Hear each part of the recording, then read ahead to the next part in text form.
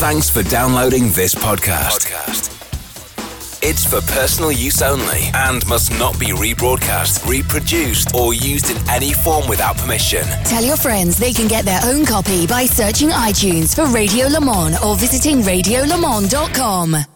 The world's longest running motorsport magazine show, Midweek Motorsport. News, features, special guests, and analysis from the experts. Formula One, sports car and endurance racing, rallying, touring cars and bikes. If it has wheels and an engine, and they keep score, it's on Midweek Motorsport.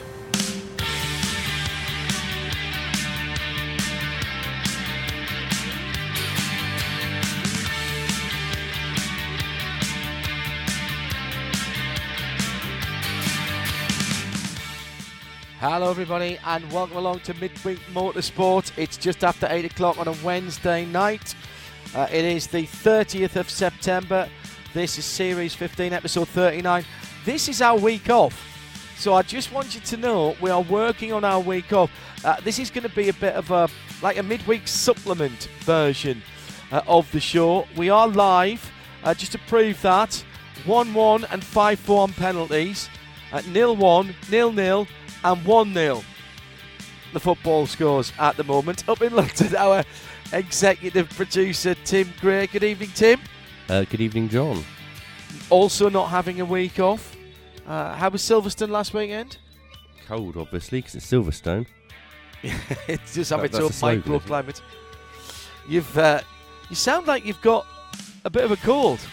Funny that. I went to Silverstone.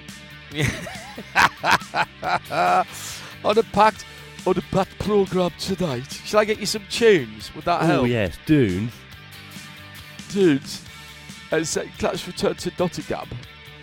Did you prefer the originals or the various different coloured ones? I quite like the black coloured ones. Yeah, I like those as well, sort of licoricey.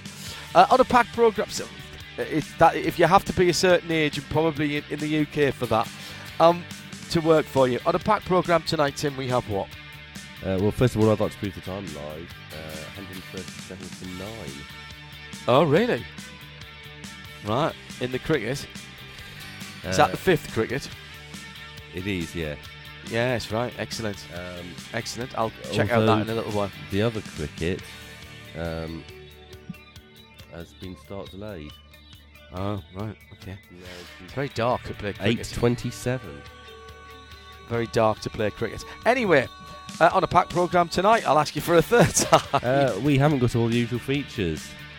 We're going to go as long as we can tonight because, as I say, this should have been our weekend off. We're going to take our weekend off. Maybe in 2 weeks' time. Is that when we think it'll be? After Petite then? Yeah, that seems like a good place to do it, doesn't it? Okay. You're very quiet to the listener, Tim. It's your cold. It is. That's better. That's much better. It's also because my microphone is drifting downwards. Nothing worse. Yeah. Nothing worse.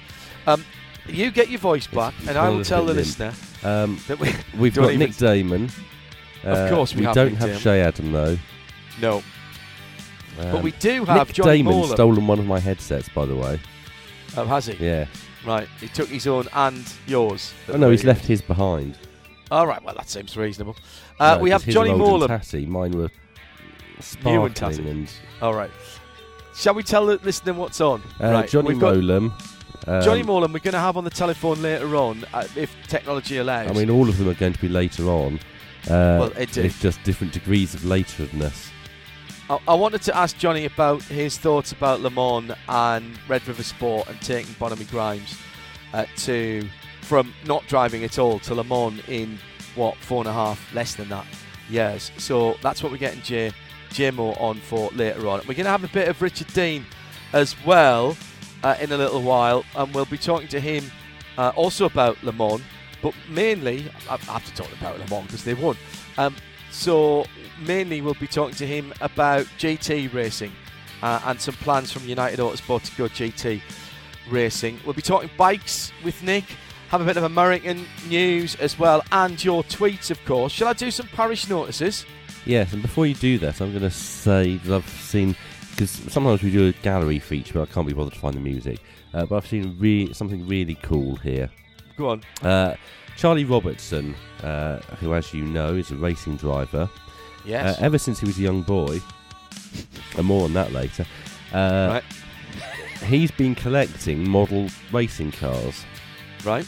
And today he finally added a car that he raced himself to his collection, and it's the Ginetta LMP1 car. Oh, very good. And ever since he's a small boy, he's been looking for it.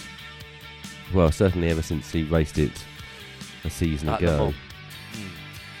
Paul Sharp has tweeted at Specutainment, which is how you get in touch with us, to say AFA is for me, which is apologies for absence if you're new to this. He says, I'm a rare baseball-loving Brit. Not that rare. I love baseball as well. And so does Nick Damon. I follow the White Sox. Wait a minute. So do I. So that's not rare either.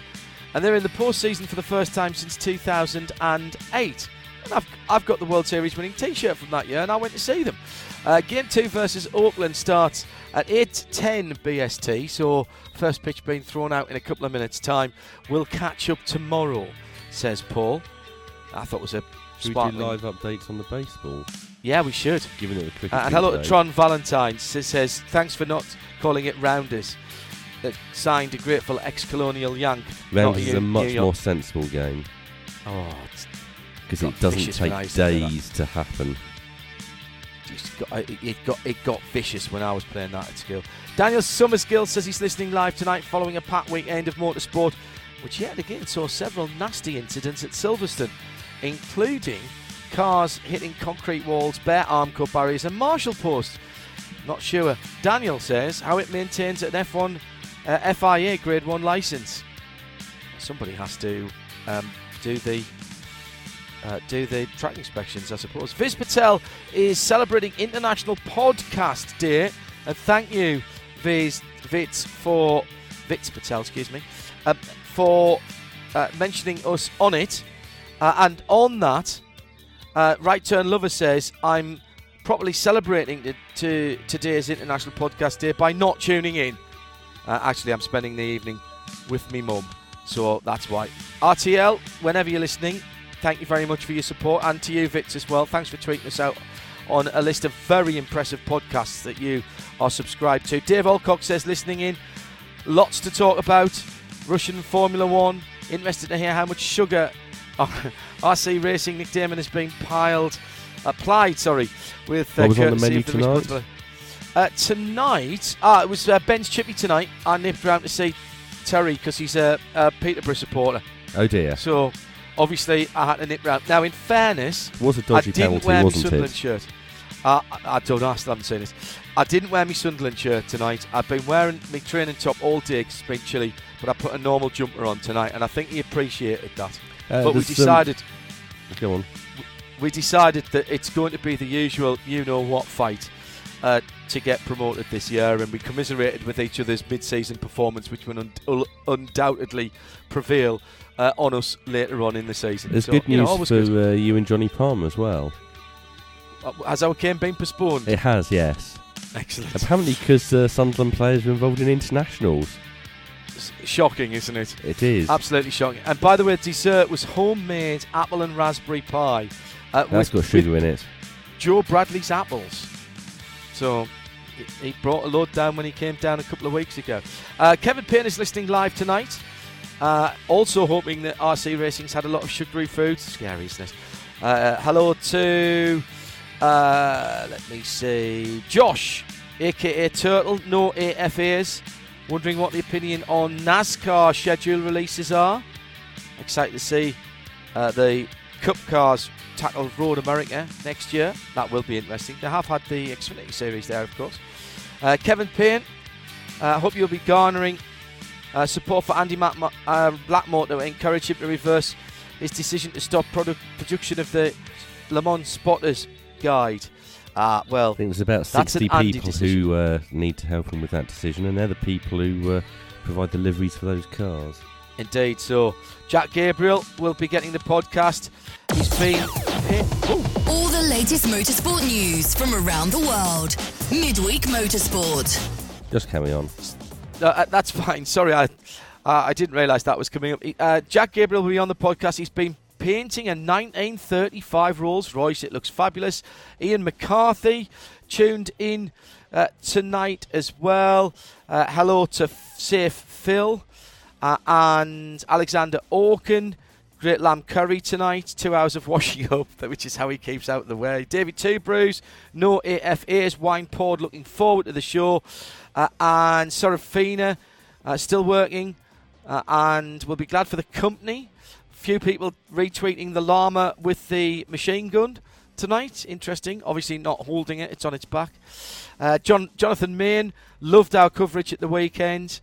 Loved everything that we did. Thank you very much. As did Mike Perrin and Alan Prosser. And who's just said, damn you, John Joe Shelby. On a light note, hello and good evening. Gilles Outybridge tuned in for a short while. Bosses are cracking the whip. Highlights later for the drive to Scabados. Oh, okay.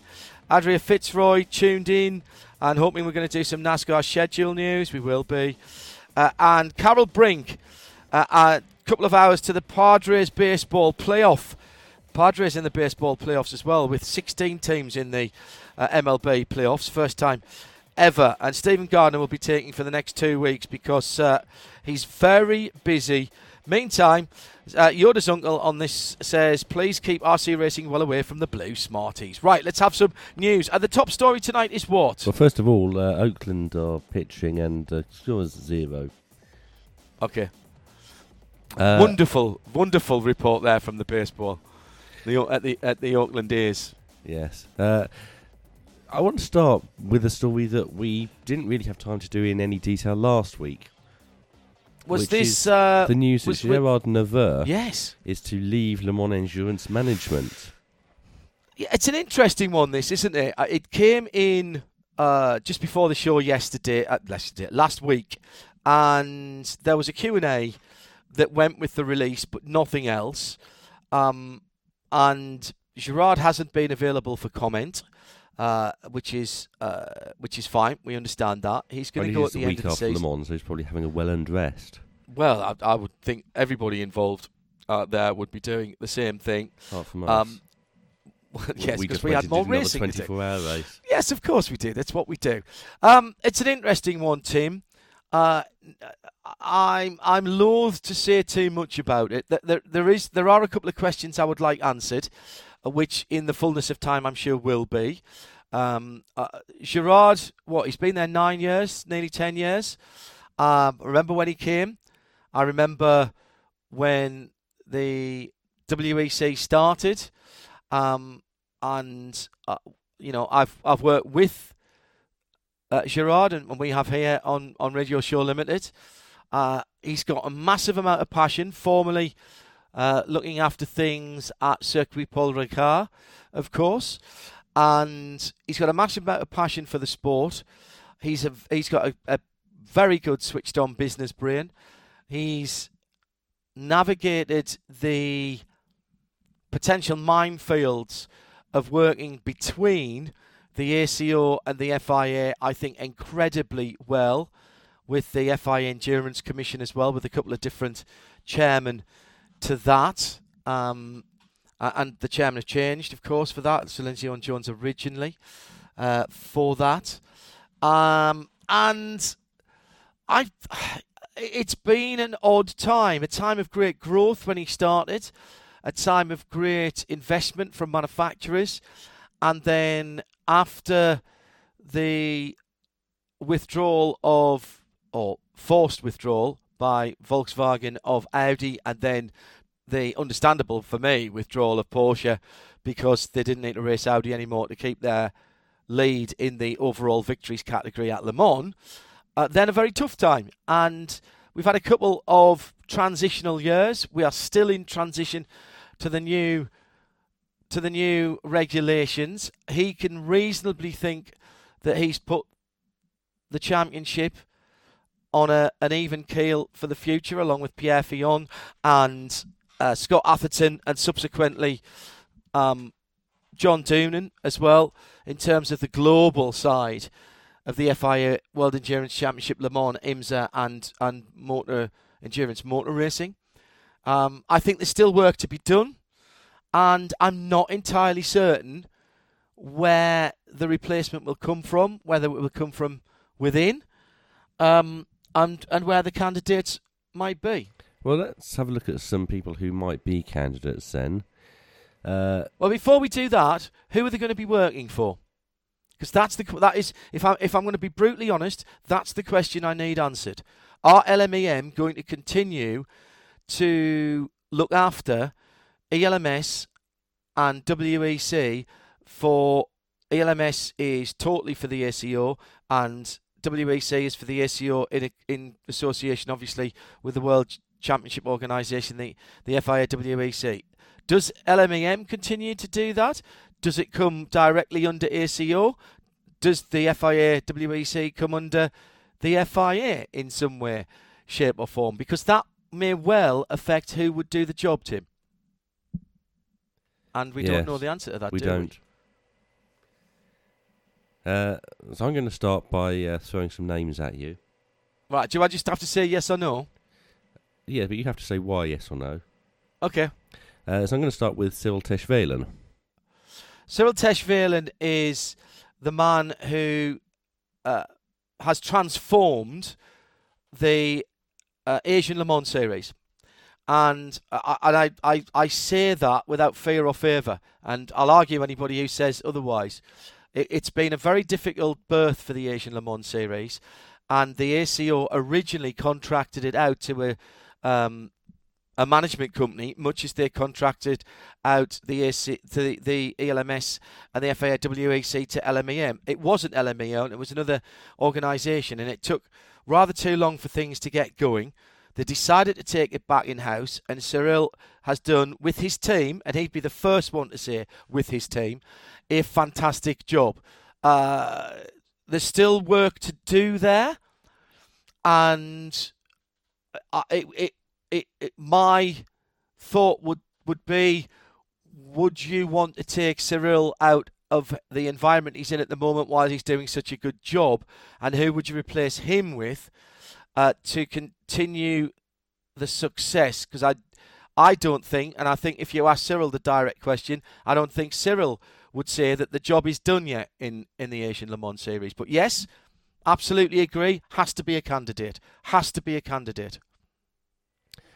Second candidate for me, Scott Atherton. Unlikely for me. He still consults for IMSA in the dealings with the ACO, and to a certain extent the FIA WEC. Plus points, yes, he knows the people involved. He's got a great relationship with Pierre Fillon, but retired from, or stepped away and took a less onerous job with the IMSA organisation, because he felt he'd done enough and he wanted to spend more time with Nancy, his wife, and the family.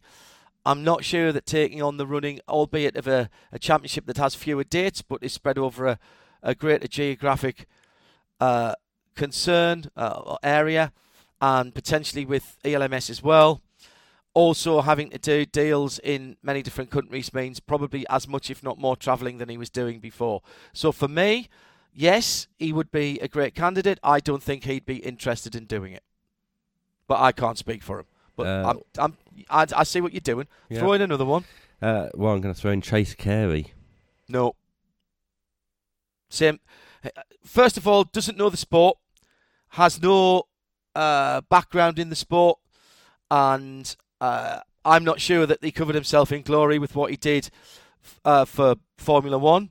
It was fine. He was a good starter, but he was never going to be the person who took it on. He wants to spend more time with his family. Don't think he understands motorsport at all. Certainly not sure he would get the vagaries of multi-class racing on the level that he would need to have. Not even in the frame for me.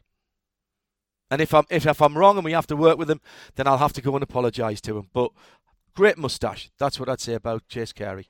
Not the man for the job. Nicolas Deschaux. Why do I know that name? He's the president of the Fédération Française de Sport Automobile. Thank you. Yes, but he still has that job, doesn't he? He does, but he's been doing it nearly 5 years now, so he might fancy a change. Speaks the right language.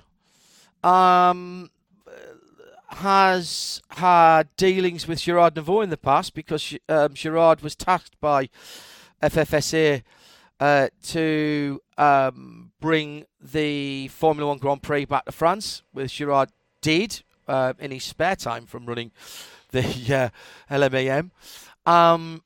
So probably knows the job very well. And being French, I would think, and speaking French as a native would be an advantage, certainly with dealing with the ACO and the FIA. Jacques Nicolet. That's a good call, isn't it? Has stepped back from his business operations, really does know sports car racing, of course, as the man at the head of Ligier and that whole group. Has such a passion for the sport. Not sure how he'd get on with the FIA, if I'm honest. Knows Pierre Fillon very well, the president of the ACO. Probably far too sensible an appointment for it to happen. They're all suggestions I've got. Have any come in on Twitter that you can see? Oh, hang on. Let me see. No, not yet. Not yet, but if anybody wants to fire some in.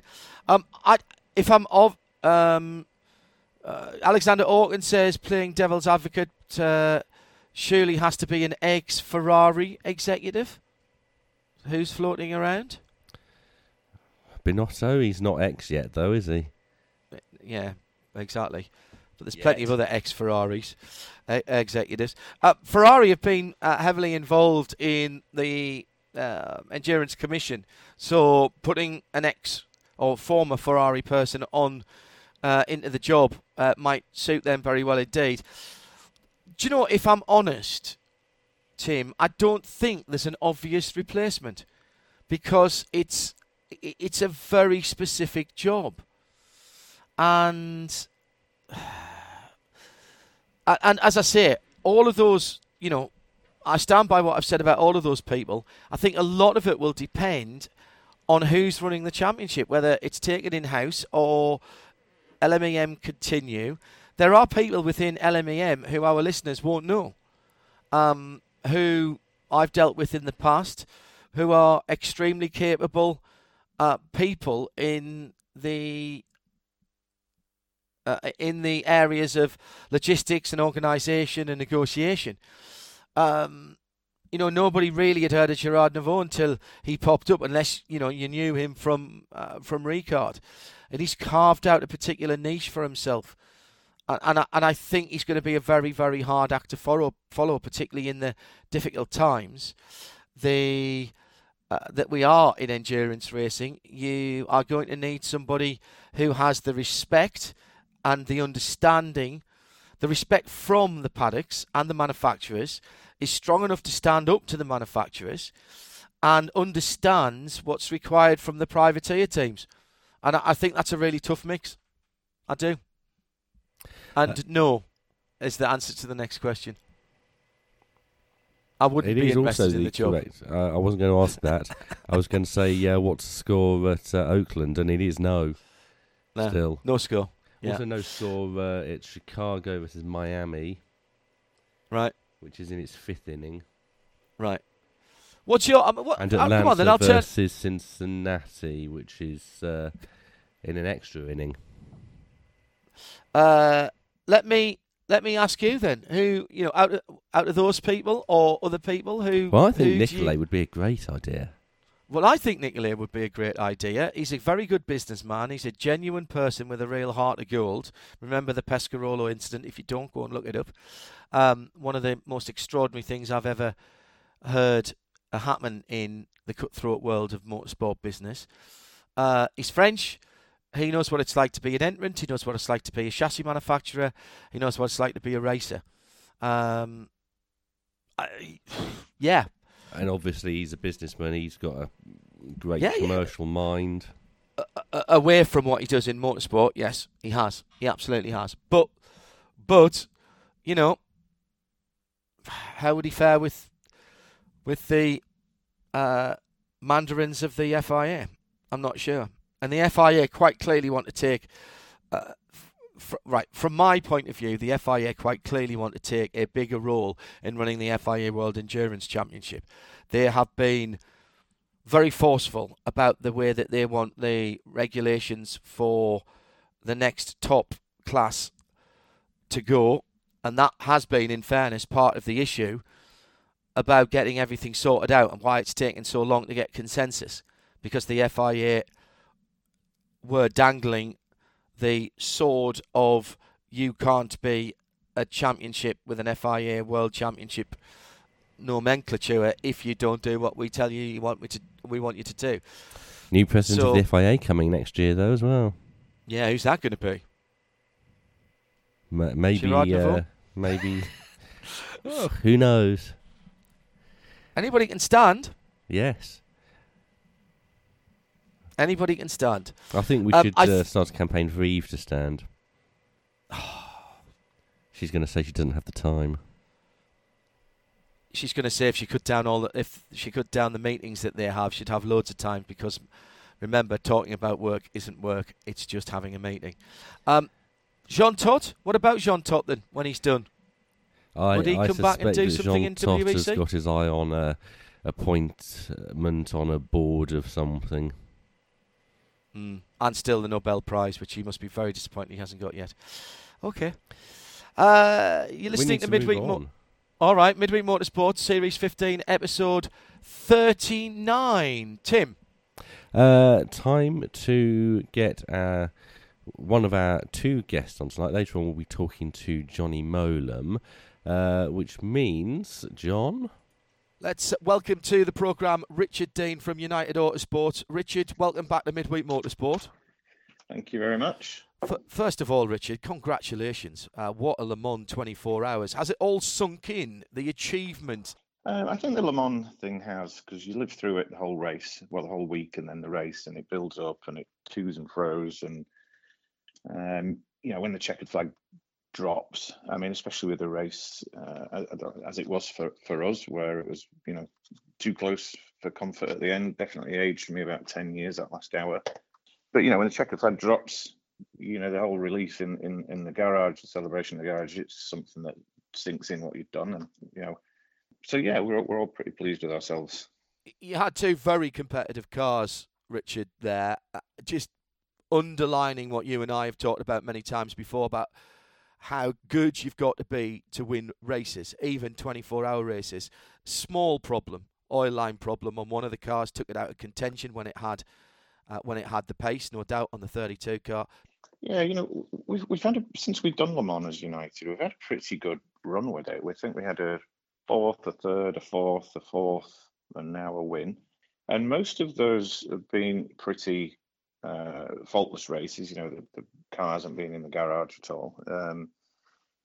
But yeah, the 32 car, it had the pace to win. I think there's a good argument to say, and certainly within the team, we recognise that car actually looked more competitive than the 22 car that went on to win, and the drivers would admit that. From Paul di Resta, Philippe, and Phil, they knew at midnight that they were racing their teammates, and it was going to be pretty tough. And so I was devastated for all the crew in the garage and in the car of the 32 car. It's like you say, it was a fractured oil line, an aluminium fractured oil line around a weld. But plenty of teams have some heartbreaks up and down. So thankfully we had two cars competitive and one could back up and take the win. Yeah, absolutely right.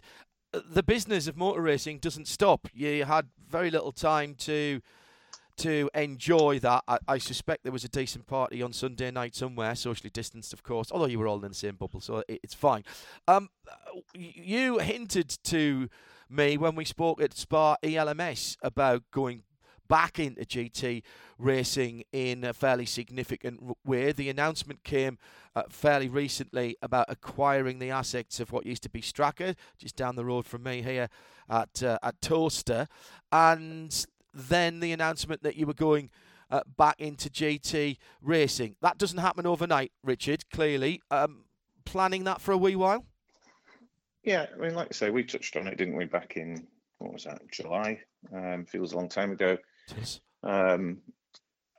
Zach and I have been talking about it for more than a year, finding the right time. We'd like to go into GT3, but we've got a lot going on at the moment with not just the move into the new building, but lots of activities from Extreme E that we've also talked about.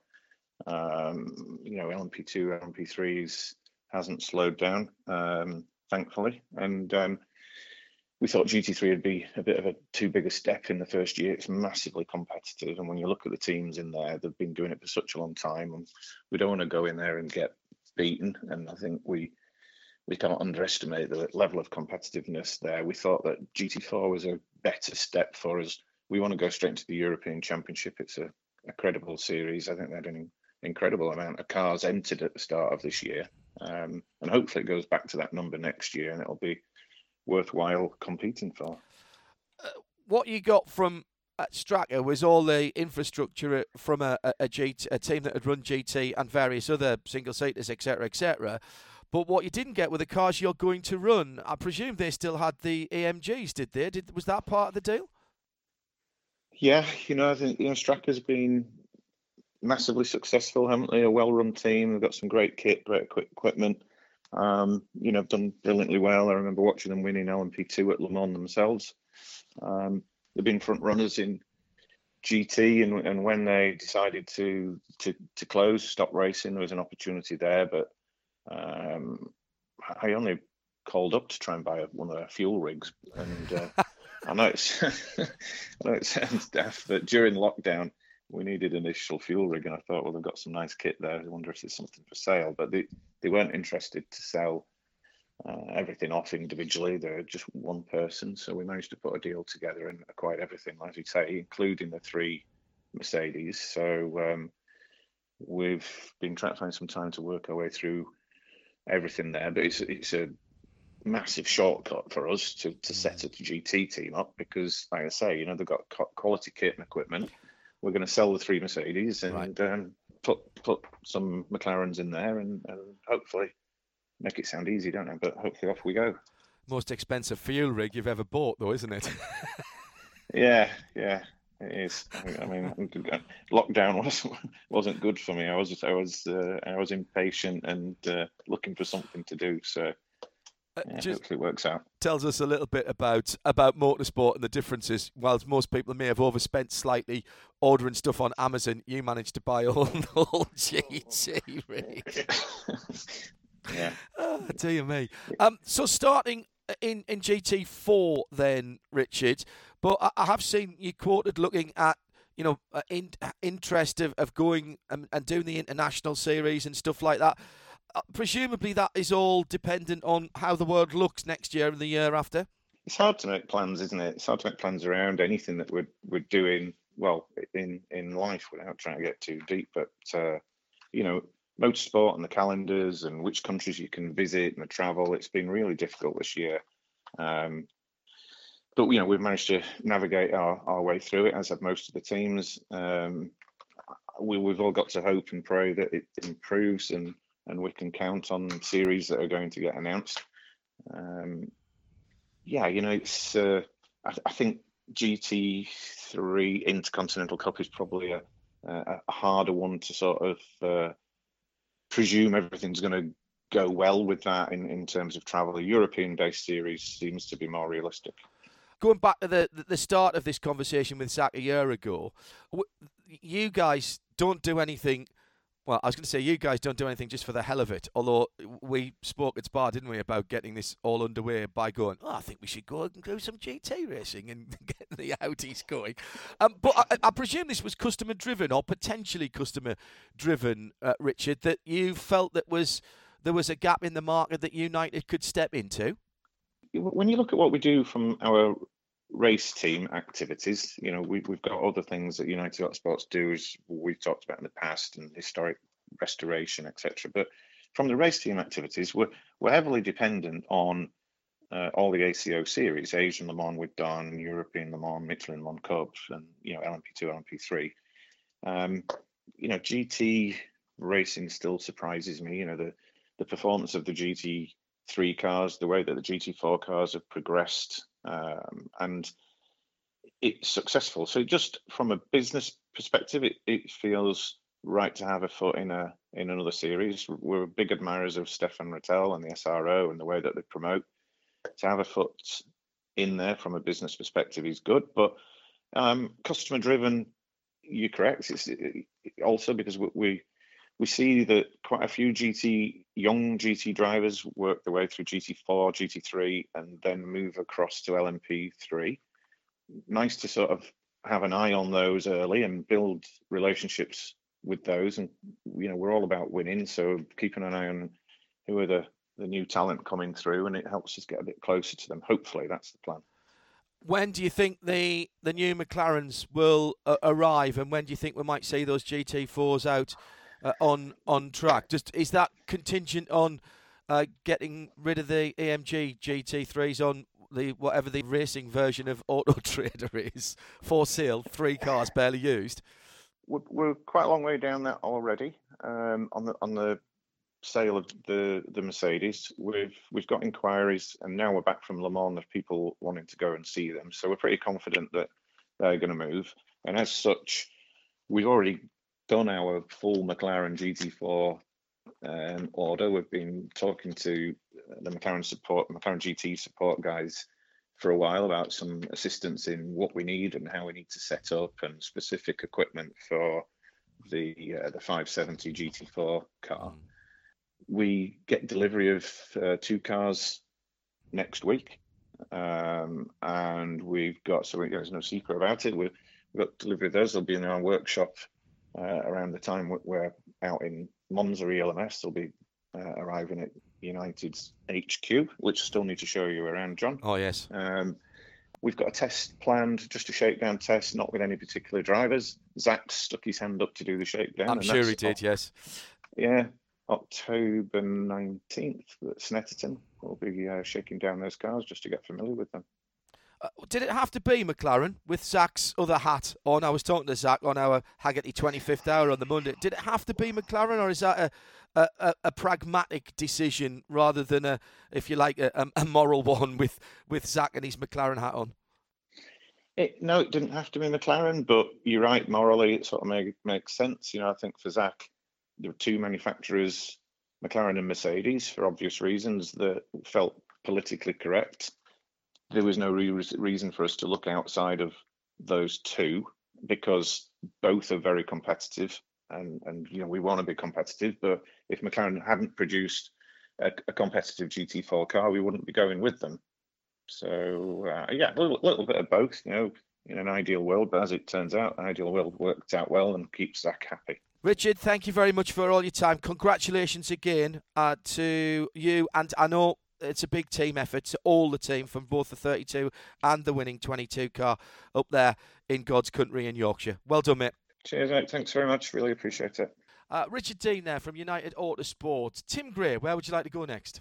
I think it's time for Nick Damon's team-by-team review of the Grand Prix of wherever it was, Sochi.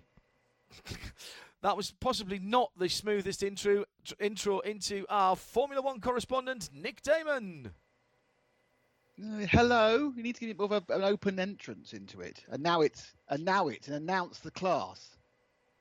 And now it's Formula Snore. Hooray! And I heard what you said. I don't agree with you, obviously. Oh, come on, Nick.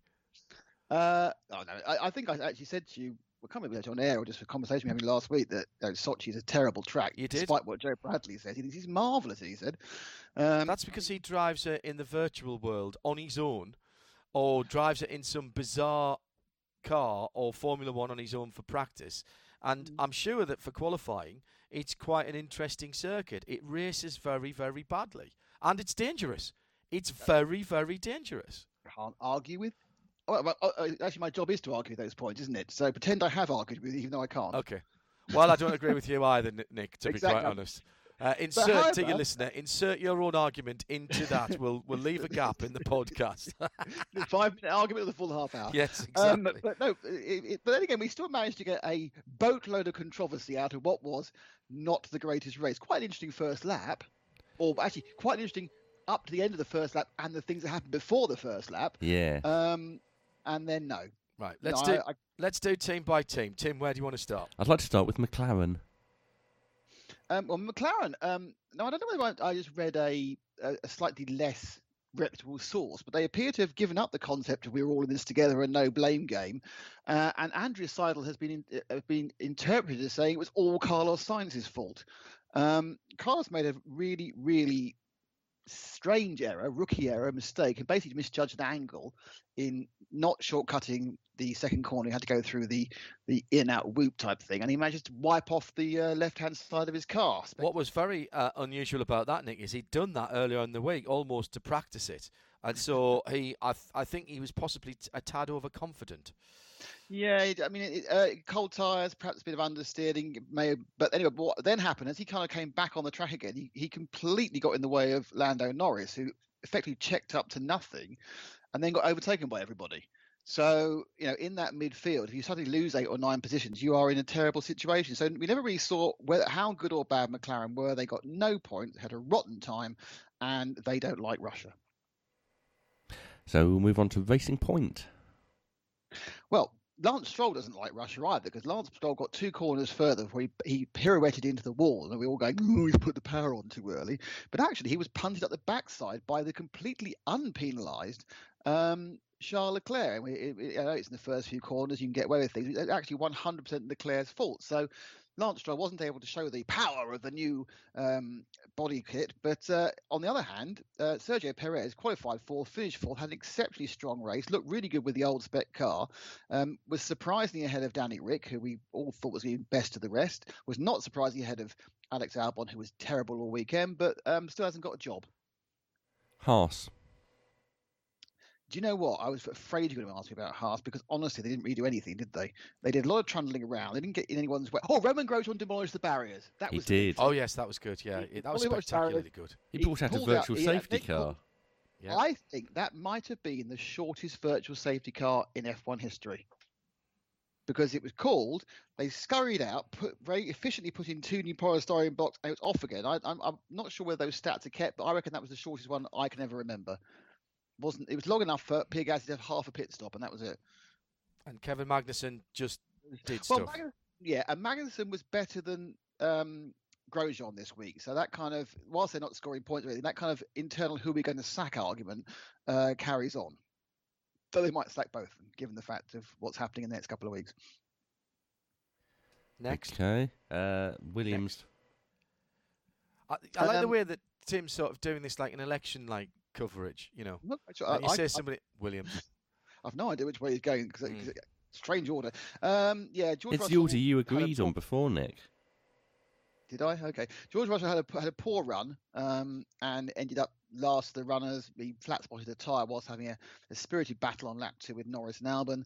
Nicholas Latifi was more anonymous than the Invisible Man, but actually finished ahead of George Russell. So well done, Nick. Kept out the barriers. Well done. More anonymous than the Invisible Man under a pseudonym. Excellent. Yes. Next. Alfa Romeo.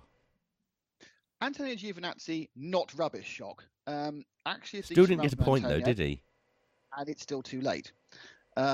And Kimi Räikkönen could have done with a slightly better one, as they still, I think, weighing up their options for next year about whether they're going to keep him on and who they're going to replace. But Antonio Giovinazzi is dead man walking.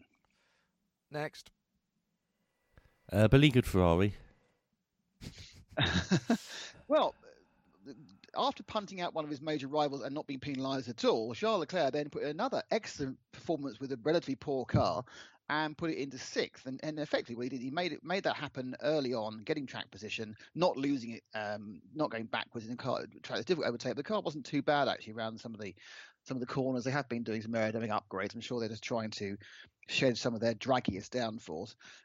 Sebastian Vettel was there or thereabouts for a bit and faded away. This is just a guess. I don't think he's really that interested at the moment. I think he's possibly not trying very hard. Next. Red Bull. Well, a tale of 2 cars, wasn't it, really? Max Verstappen absolutely fantastic. Alex Albon absolutely awful. I just, as the days go on, the races go on, I don't see how they can keep Albon on. if you're looking for a quality number 2 who will not challenge Verstappen, but will pick up a lot more points, always get the points that are available, I can't help thinking that not in the Red Bull program is a really quite effective Mexican who would be the absolute ideal partner for Verstappen and would be chuffed to do it. Yep, and even brings a bit of money. I don't think they need that money, to be honest. I mean, he can have it all rather than paying him, I think. Well, okay, yeah, no, well, that works as well. That's still, still bottom line benefit. I can't see a single reason to keep Alex and not take Sergio, apart from the fact that Sergio's not part of the Red Bull program. Okay, we'll talk about that in a minute. The people who want to give him that money, of course, do want something in exchange, and Red Bull probably don't want to give up that space on their car. Maybe. AlphaTauri. Danny Kvyat declared he was the best racer in the world. I am the best, he said. If everything goes right, I am the best. And his best was 8th. Well done, Danny. But it was his home race. So it's a decent race to get away. And starting on the hard tyres proved to be a masterstroke, actually. They ended up being much more effective than people thought. Pierre Gasly ended up in 9th. After that, he was kind of always going to be 8th or 9th. He was perhaps could have got 8th, but they pulled him in for this pit stop during the virtual safety car, which ended whilst he was still doing it. So he didn't get in what he thought he would do and had to go past a couple of guys and came back to 9th again. 8th and 9th, good result for AlphaTauri's most. Renault, Danny Rick, brilliant. Great brilliant attitude from DR as well. Yeah, fair point. He said he knew he was going to get the penalty, so you just have to take it on to move on with it. I think if you know you're getting a penalty, you know why you've got the penalty. It's very different if you get a mystery penalty or 2 of them. But no, absolutely got on. And of course, the person he had to get 5 seconds ahead of was Charles Leclerc, who was doing his own thing, just trying not to be overtaken. So it wasn't quite as difficult as they may have made out. Esteban Ocon, I think he starts on a massive wane, isn't he? He's absolutely unable to handle Danny. Given the fact that a lot of the off-track publicity this week was about Fernando Alonso coming back, and just while I was saying that, I've started watching the Fernando Alonso documentary on Amazon Prime. It's mostly in Spanish. There is a dubbed version, and I watched the first one yesterday, and there were starring voices of Jay Parler, Jay Hindorf, and Jay Shaw were on the soundtrack. Really? From what? Yeah. Daytona 24. Oh, that we need to get onto the licensing people for that. Hello, licensing department. I'm sure they didn't ask about that. It's a really good. I've watched the first hour. It's really good. I recommend it as a documentary. It's properly done. It's not fluff. Okay. And finally, Mercedes. Yes, well done, Valtteri. You won a race. Okay. Just before people say, "Oh, the championship's back on again." No, it's not. Valtteri has finished in front of Lewis on 3 occasions this season. Every single time, Lewis has had a penalty. So he had the penalty, the grid penalty in Austria. He had the pit lane infringement in Italy, and now he's had the double penalty for stopping. Anyway, in the middle of the track and being stupid.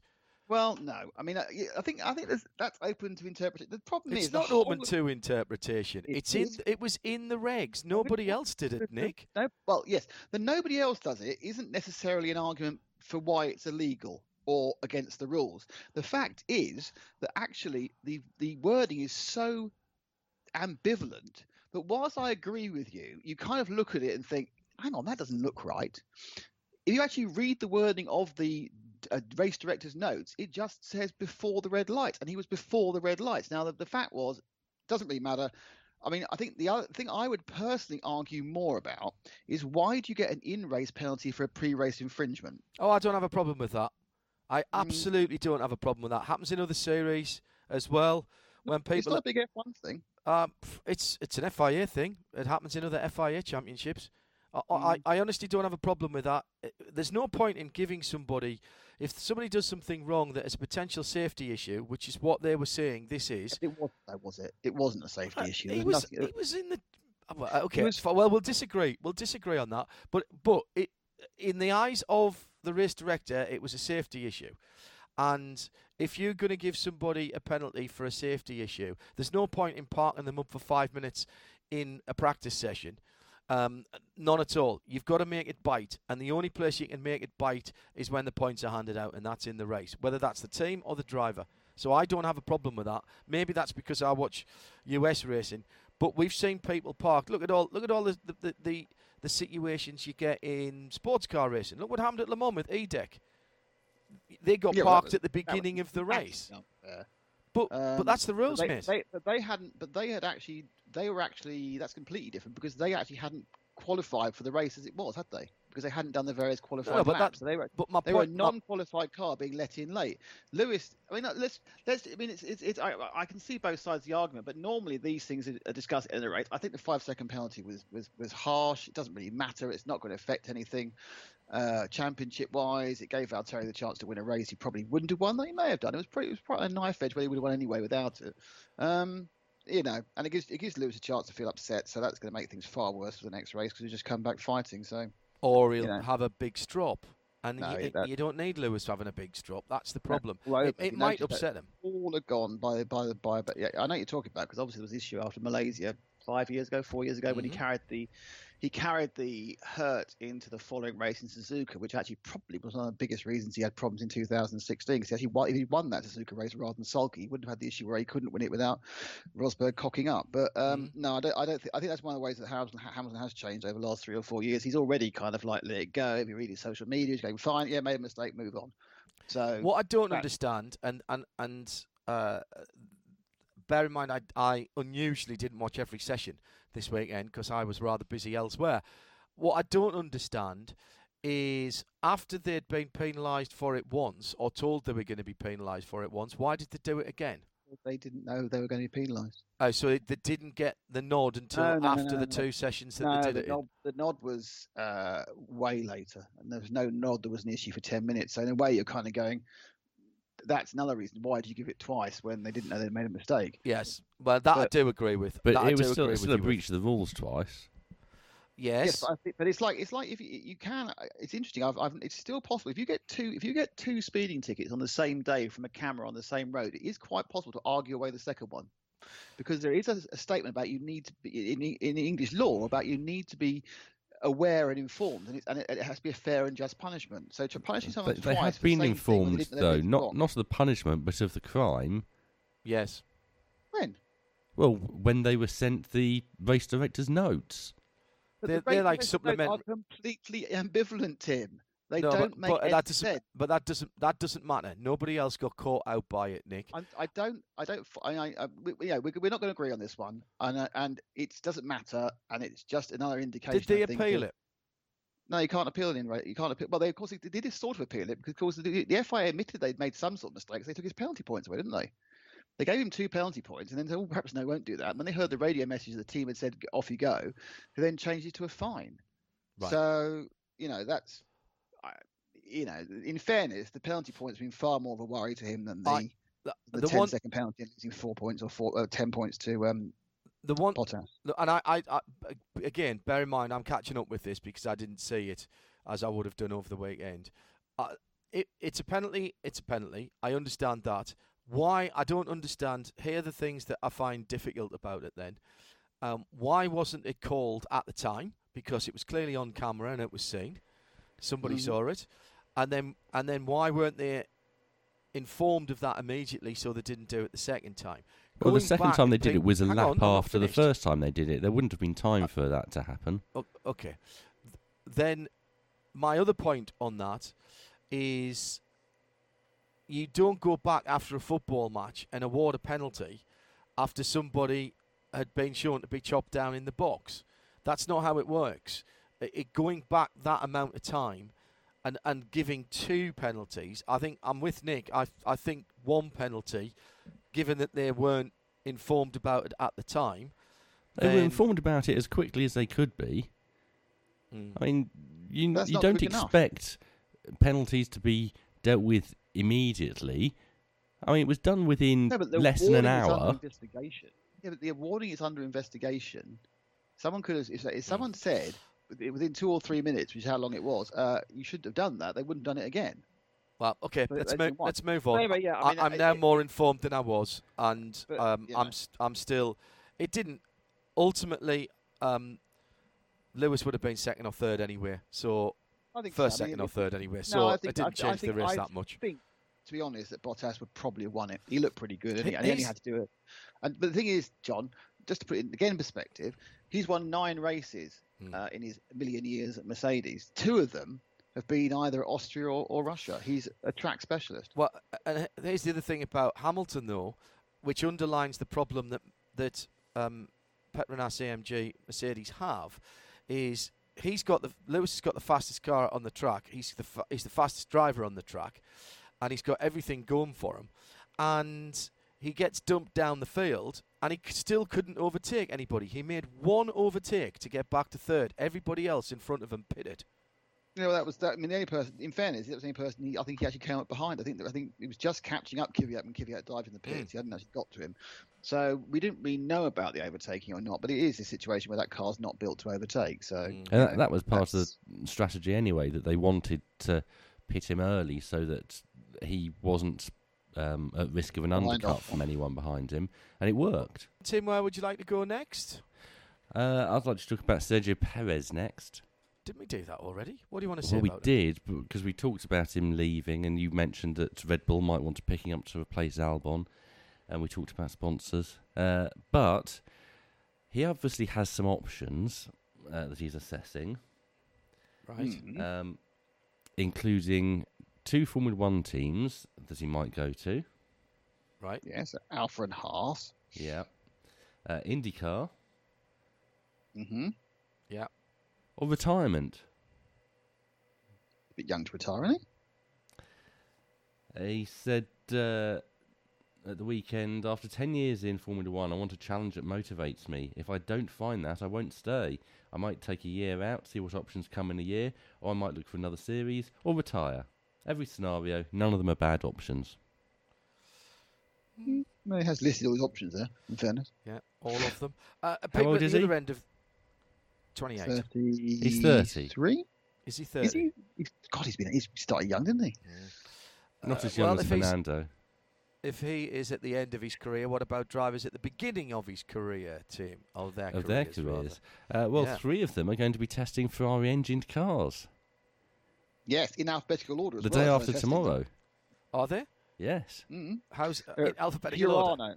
Yeah, because when they did the press release, they actually said the 3 drivers they wrote in alphabetical order, so you couldn't take any precedence from how they put the names down in the. Yes, so they're all at Fiorano with a 2-year-old car, which is completely legal, and test tyres, and they're all going to have a go there, which is Robert Schwartzman, Callum Ilott, and Mick Schumacher. That wasn't in alphabetical order there. No, I'm just how I remember them. 1st, 2nd, and 5th in Formula 2 at the moment. And the 2 more seniors, the 2 guys in the second year, Callum Ilott and Mick Schumacher, are going to have a run in Nürburgring in FP1 next race, with Mick getting the Alpha and Callum getting the Haas, and they're going to let Robert Schwartzman have an FP1 in one of those teams in Abu Dhabi, so a bit later on. So so they're going to run them all, and at the end of the day, they're going to decide to put Mick Schumacher in the Alfa Romeo alongside Kimi. Don't know. Depends if there are other options around, but you know. And the other 2 will race the Haas. I think he'd be alongside Kimi. Haas are not going to put 2 rookies into their team. No, Haas will do what they're told. They might take 1. I think the convenient thing for Ferrari is to give Schwartzman his second year in F2. Correct. Especially as his second half of his season after a stellar start has been a little bit wobbly. Yeah, a little bit. He's not. Well, he's been diplomatic. No, I'm sorry. I know this doesn't make a good programme, but I completely agree. I don't think either of those teams will want to go with all new lineups. I think Callum is a bit of a surprise because he's suddenly pushed on this year to everyone a lot. Mick's not a surprise. He's a second-year driver. Been around for a very long time, though, hasn't he? Yeah, he has. I know, but he's always been fast yet fragile. Now he's turned to fast yet all right. Still fast. Mick has always been a second-year driver. It takes him 2 years to win anything. And interestingly, of course, this year in Formula 2 is a little bit of a misnomer. They keep going, this person's a rookie, this person's not. It's a completely different series this year than last year because the shift to 18-inch wheels. Which not everybody has got their heads around. Which is, people actually don't, that is a bigger change than a new chassis. Yeah. So you don't. All you've learned in year 1, which you can transfer, is you've learned the tracks, but then they're the same tracks in F3, which Schwartzman has done, and you've learned how the power delivery and everything else is different. Mm-hmm. Absolutely agree. Can we move on now? Yes. Back a bit later on. I want to talk about Formula 2 now. You did. Right. What do we think of the speed at which the marshals put out that small fire? Appalling. Mm. They were worse than the Trumpton Fire Brigade when their strings were being cut. Okay, right. Stop right now, because you don't know what was being said on the radio and whether they were cleared to go out and deal with it. The more important thing about that is that the cars shouldn't go under the Tech Pro barriers. That's the first part of it. If you're writing your report to the FIA Safety Commission, look like Aiken had a puncture on the right hand side to me that before the contact, which sent them both in. Unabated speed, they go under the Tech Pro. That shouldn't happen. They both get out the car, fine, and then they didn't get the fire out. Ultimately, not getting the fire out in that situation with the driver out of the car, it doesn't matter. But clearly it would have if the driver had been unconscious. But you don't know what was being said and whether they'd been allowed to scramble the fire trucks. Possibly. I just realised also I've made a terrible mistake in my comparison there, because of course Trumpton was a stop motion program, not a puppet program. So you couldn't cut the strings on Trumpton. You have to perhaps do slower stop motion. Indeed. Or just melt the plasticine from the heat. Oof. Nasty. But that is, to me, what that says. I said it at the beginning. That's effectively a street track, and the kind of speeds that you're seeing around there, they're going to have to think about whether that's appropriate. Let's be really honest about this. Apart from Daniel Kvyat, none of us would care if we never went there again. But obviously they have lots of money, so we will go there again. And it is obviously a major country.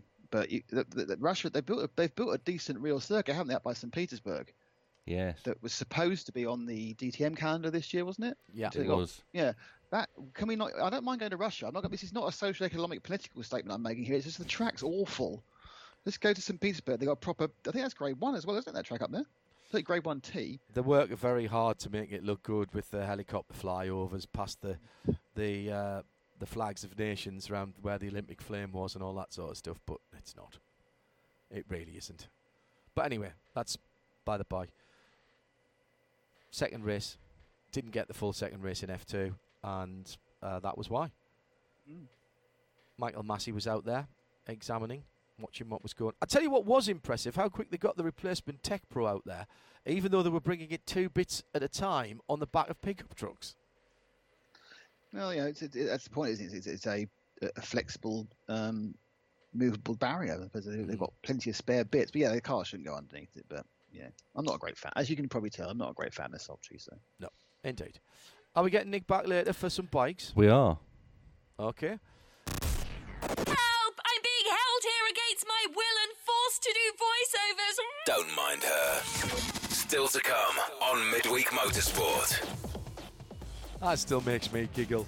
That one. Haven't heard that one for a wee while. All right, it's Series 15, Episode 39 on this sort of a supplemental programme where we normally have a week off, but we've brought you some of the big news already this week, and we'll have a little more in hour 2. It's Nick Damon will return to talk about the two-wheeled action from Barcelona at the weekend, and there's been plenty of paddock gossip there as well. We've got some sports car news, mostly from America. We'll be looking ahead to some live programming at the weekend and a Tuesday night race as well next week. That's all to come up next on Midweek Motorsport, and we'll start off on the telephone with a good friend of ours. It's been a while since we've had Johnny Molam on the programme. Midweek Motorsport On RS1. Welcome back to the programme, Johnny Molam. J-Mo, have you recovered from Le Mans? Yes, thank you, John. It's a pleasure to be back on your programme. I've still got a slight tingling in my right foot from the years and years and years of hitting, because I'm old school, so I brake with my right foot. So years and years of hammering a brake pedal, especially when you're in a GT3, which we did a few years ago when I first started with the Red River Sport, means the pressures you're putting into with ABS into a brake pedal have taken their toll on my foot. So after a triple stint I got out and I literally felt like I had a wooden peg on my right leg. I literally had no sensation at all, and went to see, actually I have to shout out to the Ferrari Italian doctors, because they did a great job. I know my sesamoid bones in the ball of my bottom of my foot are shattered, and they did sometimes they move and it's really painful. And they did a really good job of sort of gently massaging it out, and then they cut me an insole out and did me like a I've got orthotics in my race boots anyway. I sound like a right invalid, don't I? But they did me this even better one, which was much thicker, and then I got back in and did another. I think I did another nearest damn it, another 2 doubles after that, and it wasn't too bad. But I lose sensation in my right foot after about 2 hours, which is fine for most normal races, but at Le Mans, obviously, sometimes you're doing 3 or more. I'm surprised to hear that you still right foot brake, because for the most part now it's all 2-pedal cars. You've never felt comfortable going over to left foot braking? Well, I've never ever had to left foot brake, other than when I was doing some F1 testing when I was at Lotus, and with the Lotus T125, and then I did some tyre testing for Michelin way back with the Renault, the 3.5 World Series by Renault car, and then I had to left foot brake. And I can do it, but it's not so much putting the pressure in. That's not so much the issue. It's the modulation as you're turning into the apex, because these days you're always still braking as you're arriving to the apex, or certainly on your after you don't brake in a straight line, come off the brakes and turn in. You're kind of braking into the corner, and I find that my modulation isn't as good with my left foot to avoid lockups than it is with my right foot, especially not if I'm on a high grip track like Spa and everything. If I need to sometimes, and I actually did end up left foot braking in my last half an hour at Le Mans because of my right foot.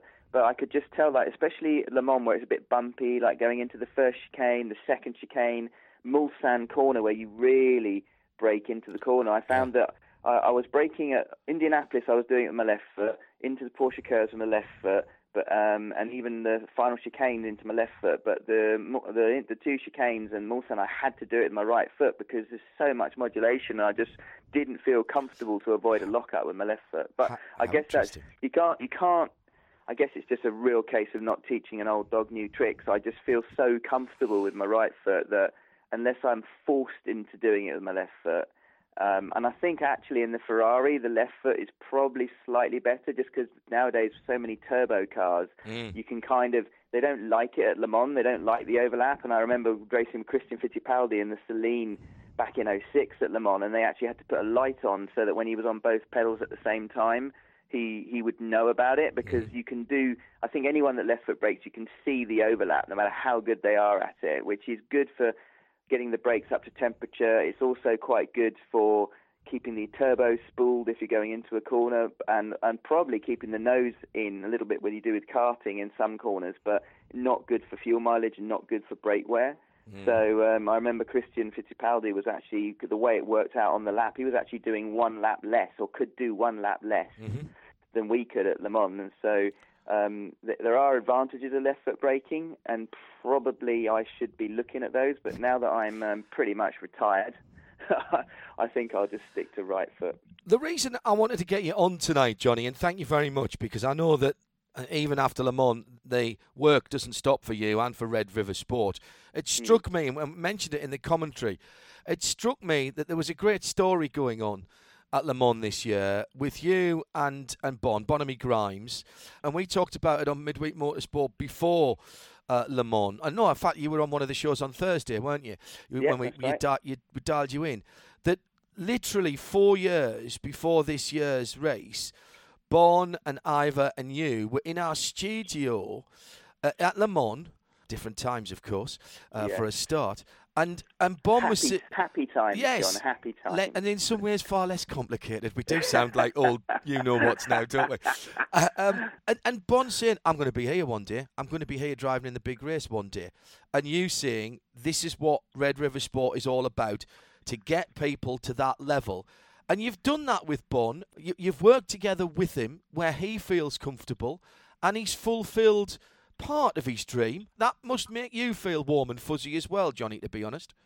Well, it does. It does, and it's a sense of achievement, which I have to say, the more I think about it, the more astonishing it is, and a massive amount of the credit goes to Bon, because he progressed far quicker than I thought he would, and his level of commitment to doing it was fantastic. And I've said this before, I mean, his level of commitment to doing well is up there alongside professional racing driver teammates that I've had, which is one of the reasons he's progressed so quickly, and he's as quick as he is, because he is definitely one of the quickest bronze drivers. That didn't really show at Le Mans because we were having all sorts of issues with the car, and then obviously we lost so much in terms of his unfortunate accident on the Thursday, which meant that we couldn't run at all until the 10-15 minute warm-up before the race, and that was just literally to make sure it was all pointed in the same direction.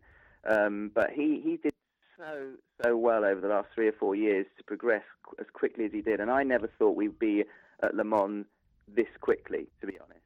And the sense of achievement really comes from the fact that you're going to a race like Le Mans, and that's why we ended up doing the WEC, because we didn't want to just rock up at Le Mans and maybe do 2 or 3 tests in a car and then have him come to Le Mans in an alien environment. I've always said this all along. Safety is my number one priority at Red River Sport for my clients, first and foremost, to make it, and obviously it's never 100% safe, but to make the situation as safe as you possibly can. And when we came to Le Mans, I didn't want him to be a rabbit in the headlights. I wanted him to be in a position where he could really sort of take it in and be capable of performing at a level that he could really take in what he was doing and enjoy it. Now, obviously, with Le Mans this year being what it was without the spectators and everything else, a large part of that atmosphere just vanished into thin air. It was a really strange feeling. But nevertheless, in terms of driving around that track, driving at night, I remember him saying after his first night session, he came in and he just said that was so cool. Just so cool, with the headlights and the faster LMP cars behind him, passing him through the Porsche curves. And he said it felt like he was in the middle of a video game. It was just incredible. And then, fortunately, we got him to start the race, and which was always kind of the plan. And then I also pitted sort of 40 minutes before the end, because I happened to be in the car at that point, and I'd convinced him before I got in, actually, to get in for the very end, because I said that it's quite cool at the very end as well. And I've done the race 11 times, and I can only remember, I think I might have finished it twice, but I can only remember doing that cool-down lap with the marshals on the track one time. And it is cool. Because even when there aren't spectators, you go out the back, having the marshals come right onto the track and sort of line the track. In fact, they don't even line the track. They give you about, if you feel like a rally driver, because although you're going slowly, you've got like a one car width between people waving flags. And he was knackered at that point because he'd done a fair amount of driving. He certainly held up his end, definitely. It wasn't like we gave him the bare minimum. He came on the radio and he just said, "Johnny, thanks for making me do this. I've got tingles on the slowdown lap." So actually, he ticked pretty much every single box apart from the one of being competitive. Because hand on heart, we weren't competitive. So I think that his next one, if he does it again, and hopefully we're working on things for next year. Obviously, COVID is throwing a big spanner in those works, because with the calendar announced as it is, can you bet your house that Sebring will be okay in March in America next year, looking at the way things are going? Who knows? But if we do it again, then the next step is for him to do it competitively, and that's where Red River will help as much as we can. And as I've already mentioned, I think that's probably where I'll step out now and stop being a player manager and just manage it for him at that level, because it's taking on too much to do all the organisation and coach him and everything else and drive as well. At that level, I just need to focus on one thing only. Just going back to something you said there, you said that Bon had surprised you how quickly he came on. But presumably everybody's different, Johnny. So if Dave Miggins from Hartlepool decides to wind up his I've always liked Dave. Yeah, good lad. If he decides to wind up his meat pie empire and go racing, it might not be the same way of doing things for everybody. And the key to what Red River Sport and ultimately you are doing with people is being able to identify when people can be pushed harder, or when they need to maybe do, you need to do another year in ELMS, you need to do another year in British GT, whatever it is. That's the key, isn't it? Because there's no one-size-fits-all here. Absolutely, and flexibility is absolutely at the root of how we operate in terms of our modus operandi. And with Bon, it was a case of, we knew the path we wanted to take. I had in my mind that it would probably take 5 years in terms of getting him the experience. We did Asian Le Mans Series, and it's when we were in the middle of Asian Le Mans Series, which is kind of the first time we moved to that level. I was still thinking maybe then another year of European, maybe the European Le Mans Series, and then do WEC and Le Mans. And he just said to me while we were out in Asian Le Mans Series, do you think I'm ready for WEC already? And I said, what, next year? And he said, yeah. And I said, 100%, you're ready in terms of ability. You won't you won't be a fish out of water. You're ready to go.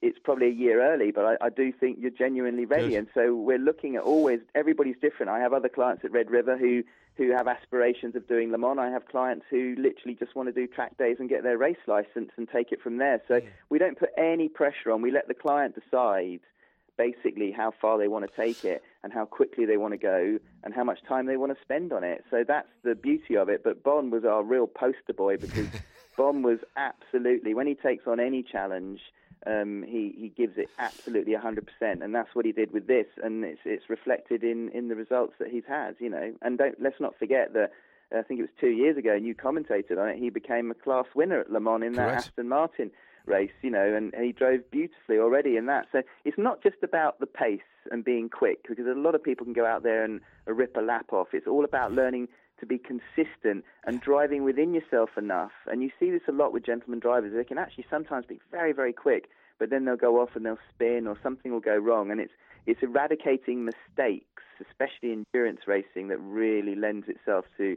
doing well. And that's one thing that he's still working on. We're all working on that all the time. Nobody ever stops learning, but that's one area where he's really improved dramatically over the last year or two. And no matter how good you are, no matter how much natural ability you've got, it's all about experience, as you know, John. So the more experience we gave him, the better and better he got. Well, and there's a confidence element to that as well. And the more you're doing things right, the more confidence you get, the more you're prepared to push yourself. When you see results, and this is where I think your approach to this with Red River Sport, Jay Moore, is crucial. When you see you're getting results, it's like anything. It's if you're trying to lose weight and you're working really hard and you don't lose weight, it can be very discouraging. If you start losing weight straight away, it's great. The way you've brought Bon on and your other clients on, they see results straight away. So they think, this Molam character must know what he's talking about. I'll listen to him a bit more. And if you say, back off 5%, and you'll be able to do those laps for an hour and a half, 2 hours, and that's what we actually need to do, rather than you going half a second quicker here, 2 seconds slower there.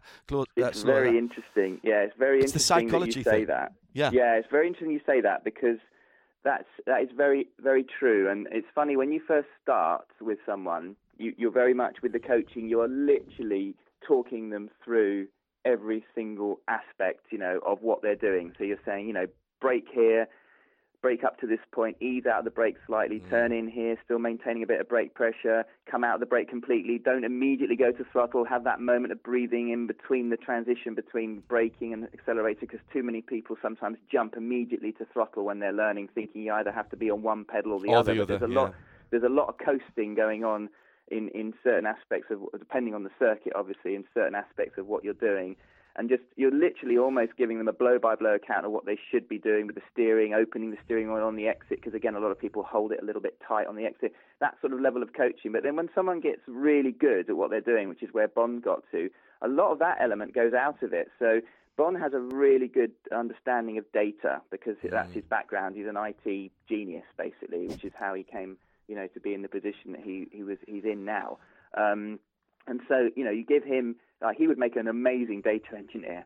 So he can download data and analyze data, and he even writes different algorithms to look at different aspects of races and stuff like that, over and beyond what the team do, just to analyze his pace through stints and in laps, out laps, whatever you want to talk about. So he's very good at that. So I went from sort of still coaching him, but more towards the mental side of things that he needed to cope with, and how to cope with those pressures of having someone behind you or in front of you, traffic, where to let people through, how to cope with the nervousness that you get before you start a race. He would say to me, do you get nervous before a race?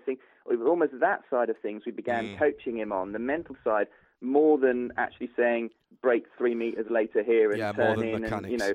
And somehow I think one of the good things that will be good for me when I'm coaching him and not driving is I'll be able to use the real-time telemetry to actually coach him as he's driving well, and just give him pointers over and above what we're doing at the moment. Because at Le Mans, you get out of the car, you need to get your rest, you need to get away, you need to get your head down, because you're getting back in. So I think that's another element where you can take him to another level, because he wants to make another step again forward, and I think that's what we'll be able to give him.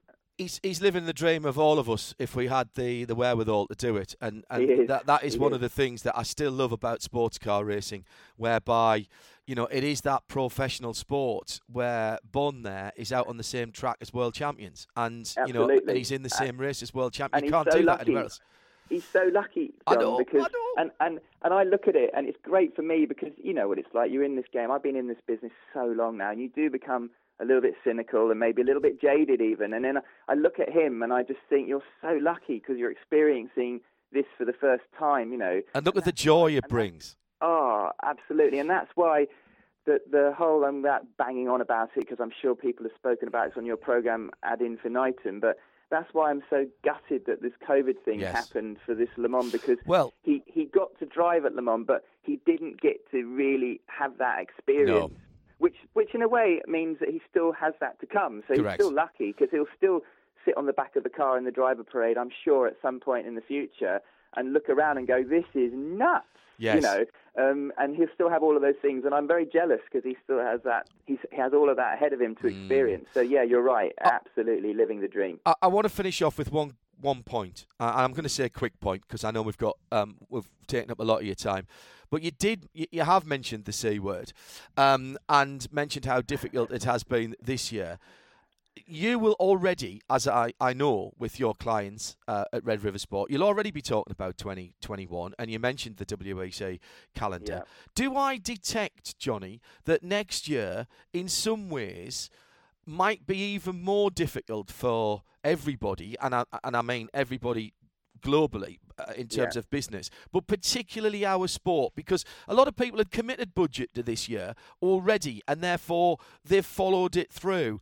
But now after 6, 7, 8 months of difficulties in business, and particularly when we're talking about gentlemen drivers who are committing, let's be honest, serious amounts of money to go and follow their dreams, is that going to be quite honestly a harder sell for all of us in motorsport, but particularly in endurance racing that relies so heavily on that privateer income? Yeah, I think undoubtedly. I don't think there's any doubt in my mind that 2021 will have huge downturn implications given what's happening with COVID, because especially from the AM point of view, why would you commit to the sort of numbers that you need to commit to for next year when, as we just mentioned, Sebring in America in March, you have to say that at best it's a 50-50 chance that it will definitely go ahead. It's certainly not a certainty. And you're asking people normally around this time of year, sometimes earlier, to commit to their budgets for the following year, individuals.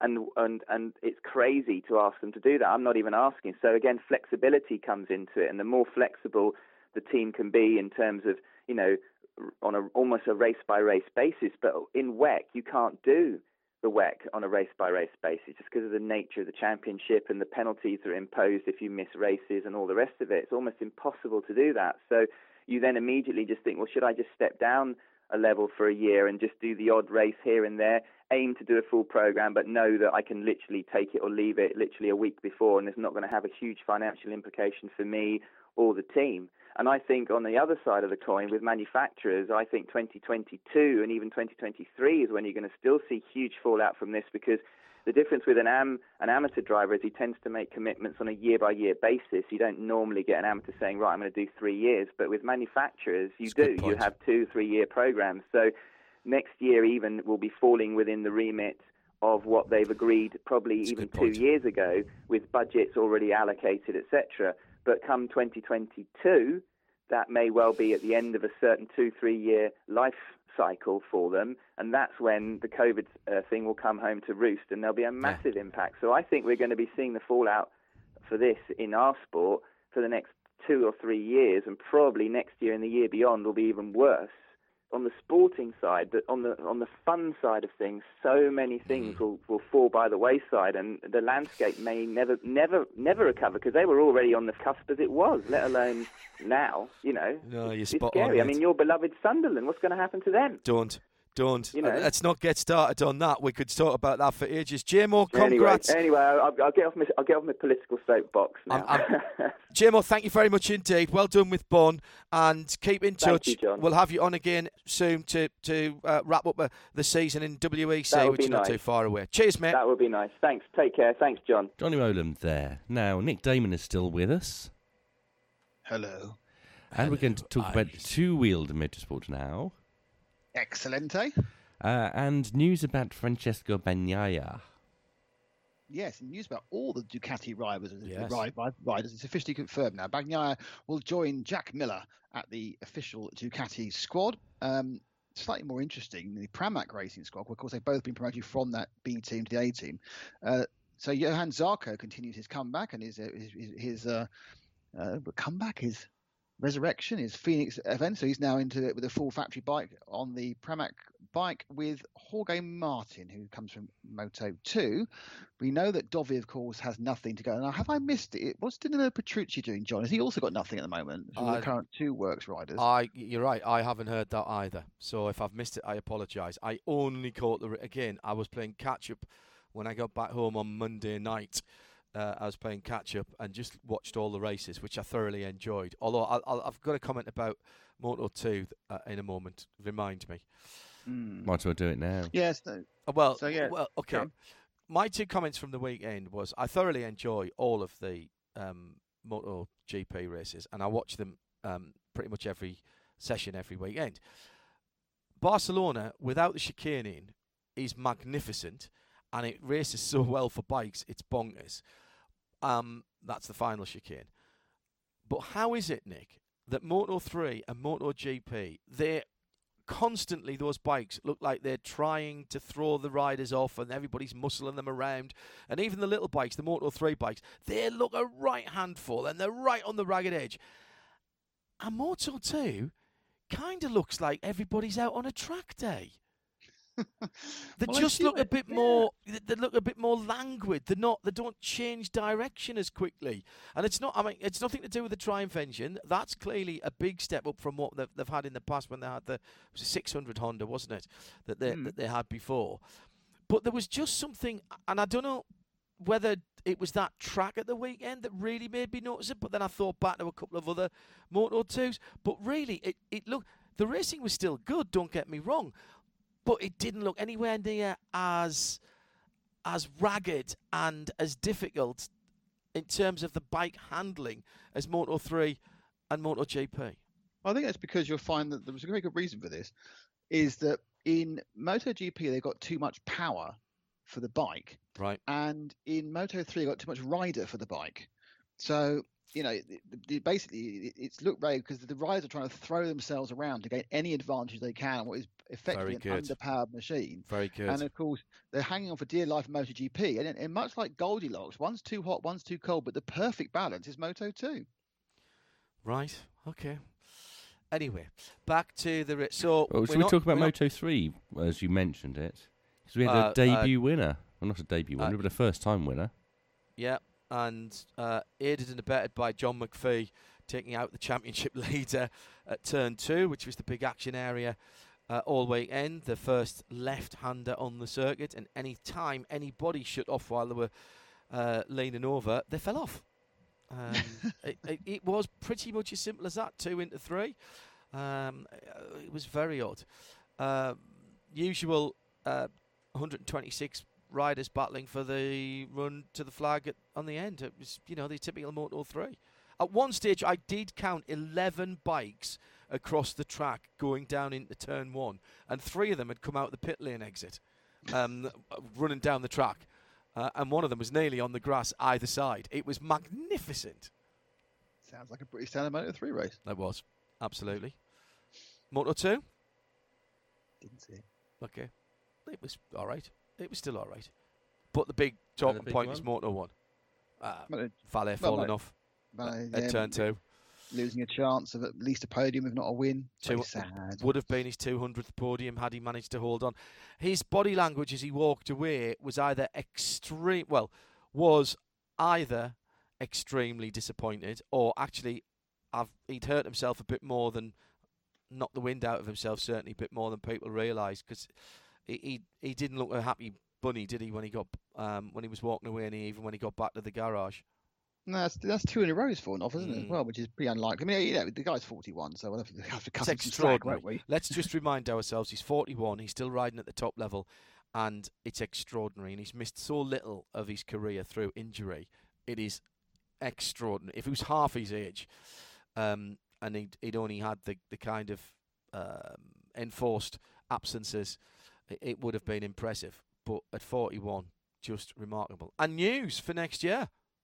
Yes, he's finally signed with Petronas. Apparently, the big sticking point was how many of his mates he could take with him, because he wanted to take his entire team, his engineers, his data engineer, his chief mechanic, and the Petronas team said, no, we've got a setup that's already set. So they're having a round. I think at the end it took 3 people. So, I mean, it's a very, much as I love Valle, and much as he is the heart and soul of the of MotoGP, if not the front running racer. I mean, it's he can't. You kind of think they need to move on a little bit, and therefore perhaps it's just as well that Petronas stood firm. I mean, to see if he gets another year and see how it goes. And that's another Yamaha, of course, so he stays with the same manufacturer. It's another full works Yamaha. Yeah, correct.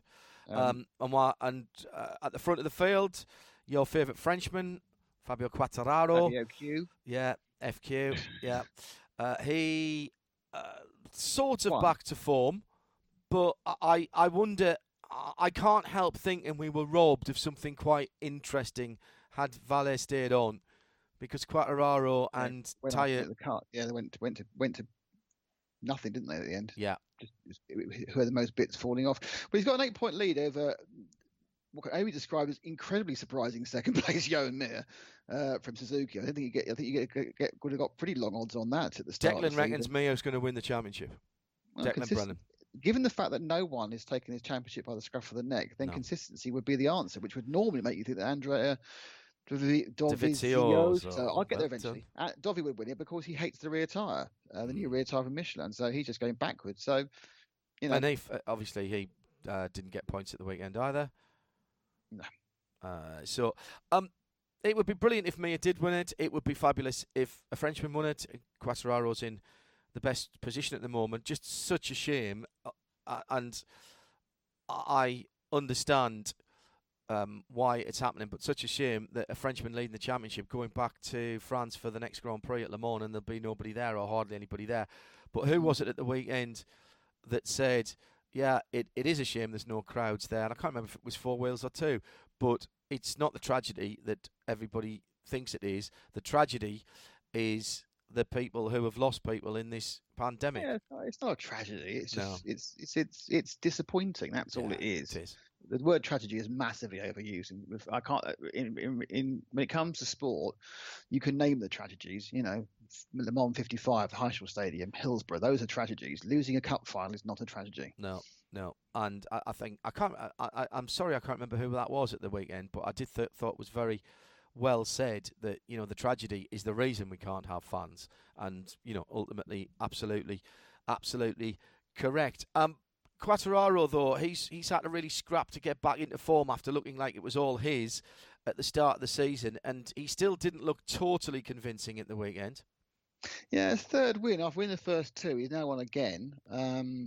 We're going to a couple of, going to Le Mans, should be inspired by that. It is his to lose, to be honest. But as you say, just racking up the points as Mir is doing could be the secret, because if he has another little dip or a fall off, he's only got an 8-point lead. But that consistency, other than Johan Mir, there's nobody had it, and there's no guarantee. Look, last week's winner, the previous weekend's winner, where was Vinales? He was nowhere. Vinales was nowhere. Morbidelli, who won the previous week, wasn't anywhere. I know. If you look at the championship, you've got Morbidelli, Miller, Nakagami is in 7th. Has done nothing all season as far as you would know from the television, but has scored like a 5th every single time. He's only a couple of points behind Jack Miller. He's 4 points behind Morbidelli. He's only 10 points behind Dovi. So, there is a lot to be said. I mean, let's be honest about this. If Marquez had been there, he'd have wiped the floor of this bunch this year, wouldn't he? Well, but that was going to be my next point. What we've got without Marquez is an interesting championship that we've never looked at in this way before, because it's always been Marquez who's just been winning all the time, and once in a while, one race, 5 laps in a race, maybe somebody will challenge him, and then he'll swap the chips in his head and ride away from them, or he'll play with them a little bit, or once in a while we have a chat about the fact that somebody did get to him. What we've been missing is everything that's going on behind that and the inconsistencies of what's been going on behind that. Listen, I'm not at all decrying the skill, the talent and the achievements of Marc Marquez, but frankly, when you look at this year, no wonder he's keep winning everything, because he's good and he doesn't make mistakes, and everybody else behind him is making mistakes. And has been for years. And the point I've made for a while is there is none of the other. All the other top riders are either too old or too injured. I mean, he's too injured at the moment. Yeah. I don't think he'd come back this year. He's not coming back this year, is he? I get the impression that he might want to come back for a couple right at the end just to get his eye back in again. Also, I think because obviously Honda are floundering for direction.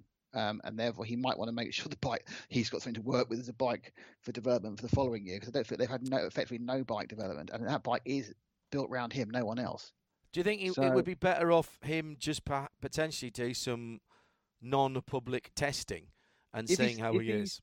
If he's not fully recovered, then because he won't overpush it in testing. If he is fully recovered, and you know, the point about this is now it may be that they are taking, rather than what motorcycle riders normally do, which is come back way too early, perhaps they are saying, let's do the full amount of recovery, Mark, and then when you come back, you'll be fine. So, 3 months, which I think he did leave the last 3 or 4 races available at that time, then he can come back and, not expect to win and probably still beat everyone here. And you're right, there's a lot of beat-up riders out there, thinking of people like Cal Crutchlow and others who clearly aren't riding at their best. It's France next time out. Quartararo to win in France on the Yamaha? Well, let's hope he doesn't have an implosion like Zarco did, his fellow Frenchman. Where to next, Tim? America next. Excellent. Because on Saturday we had a race won by a Bush. Right. Brexton Bush. I thought you were going to say Juniper Bush. No, Brexton Bush. Right. Who is the son of Kyle and Samantha. Yeah. And he won his very first kart race. Excellent. I'm so pleased you've dug up that massive story. Well done. And then the following day, Uncle Kurt won as well at Las Vegas. Oh, okay, well done, Uncle Excellent. Kurt. Well done. Well done. While we're talking about NASCAR, though, there have been some big NASCAR stories this week. That was a huge crowbar moment there. Hang on, let's... All right, big NASCAR stories. Who are we not going to see on the pit wall in the future? Not me. No idea. Chad Knaus. Well, he's been sort of stepping back a bit, hasn't he, since the relationship, since he stopped engineering or crew chiefing for Jimmy Johnson. He's been working with Will Byron this season, but he will now take on a new upstairs role as Vice President of Competition. Is that what it says, the new upstairs role? Excellent. That gives him responsibility of personnel for all 4 of the Hendrick teams. Right. And preparations for the 2022 next-gen car. Next gen. We have the next gen car before, so this must be the we're second on to our next-gen. third next gen now. We also have a NASCAR calendar for next year. Oh, nice. Got one picture a month for 12 months? Is that the sort of thing? Because that's the only calendar anybody can honestly put out right now. This has some interest. Really? Yes. Because? The spring Bristol race will be run on dirt. Oh, yes. Yes, I did pick that up. So how long is it since... You'll know this, Tim, because you'll have researched it. How long is it since the Cup Series last run on dirt? I have no idea. It's magnificent. So where are they running it then? Inside? They can't be running it in the normal Bristol place because they're not going to dig up the track and there's no room to put a dirt circuit round the outside. It's a bull ring. I presume they're just sprinkling dirt over the top of the tarmac. No. Really? Yes. Sorry, I'll bring that down to a level where anybody other than dolphins and cats can hear me. Really? I'm not sure. Okay. The other addition to the calendar is Circuit of the Americas. Yes. Now that's the short circuit at the Circuit of the Americas. Where's that go? You turn off just in the middle of the S's and double straight back round to what I think is turn 13. So you cut the long straight out. The long back straight gets cut out. You cut quite a lot of it out. So you come over the top of the rise at 1, right? Yeah. Through 1, down through 2, through 3, and as you're turning into 4, so you've gone under the walkover bridge, you cut off to the left there, and you come back on. After the back straight, you turn left, and then it goes up, and then you pop in there from the right-hand side, from the left-hand side rather. So into that hairpin before what would normally be 16, 17, 18. Yeah. So they're really just going to put a whole heap of dirt down. I'll try and do some research for next week. Okay. Amazing. No, hang on. Bristol Motor Speedway has been previously converted to a dirt track for the World of Outlaws. So that Bristol dirt race in the video game is very real. But right, okay. Fair enough. And I'm surprised. I'm surprised they're doing that, but because it's a good race as it is. But I suppose they're constantly looking for new excitement, aren't they? Fresh from his first solo victory in the Supercars Championship, Cameron Waters joins the On The Grid team to break down his success at the Bend Motorsport Park this week. The man from Mildura talks about leading the Tickford Charge in 2020, how he's been creeping up on his first win since Sandown 3 years ago, and thoughts about the upcoming Bathurst 1000 with Gun co-driver signing Will Davison.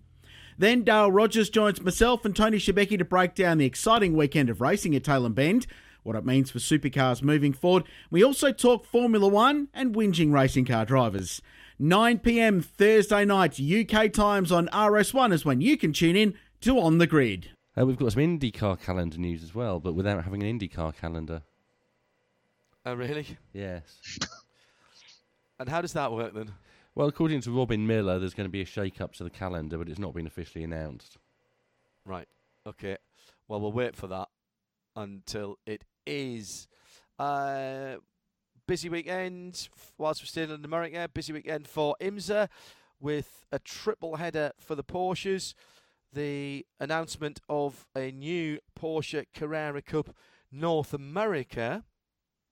And after this programme tonight, Tim, can we play the Dr. Ambruster interview after this programme tonight? We can. Just to explain that, because a few people might not have heard it on IMSA Radio over the weekend. So we'll dig that out and tack that onto the end of tonight's special Midweek Motorsport supplement edition.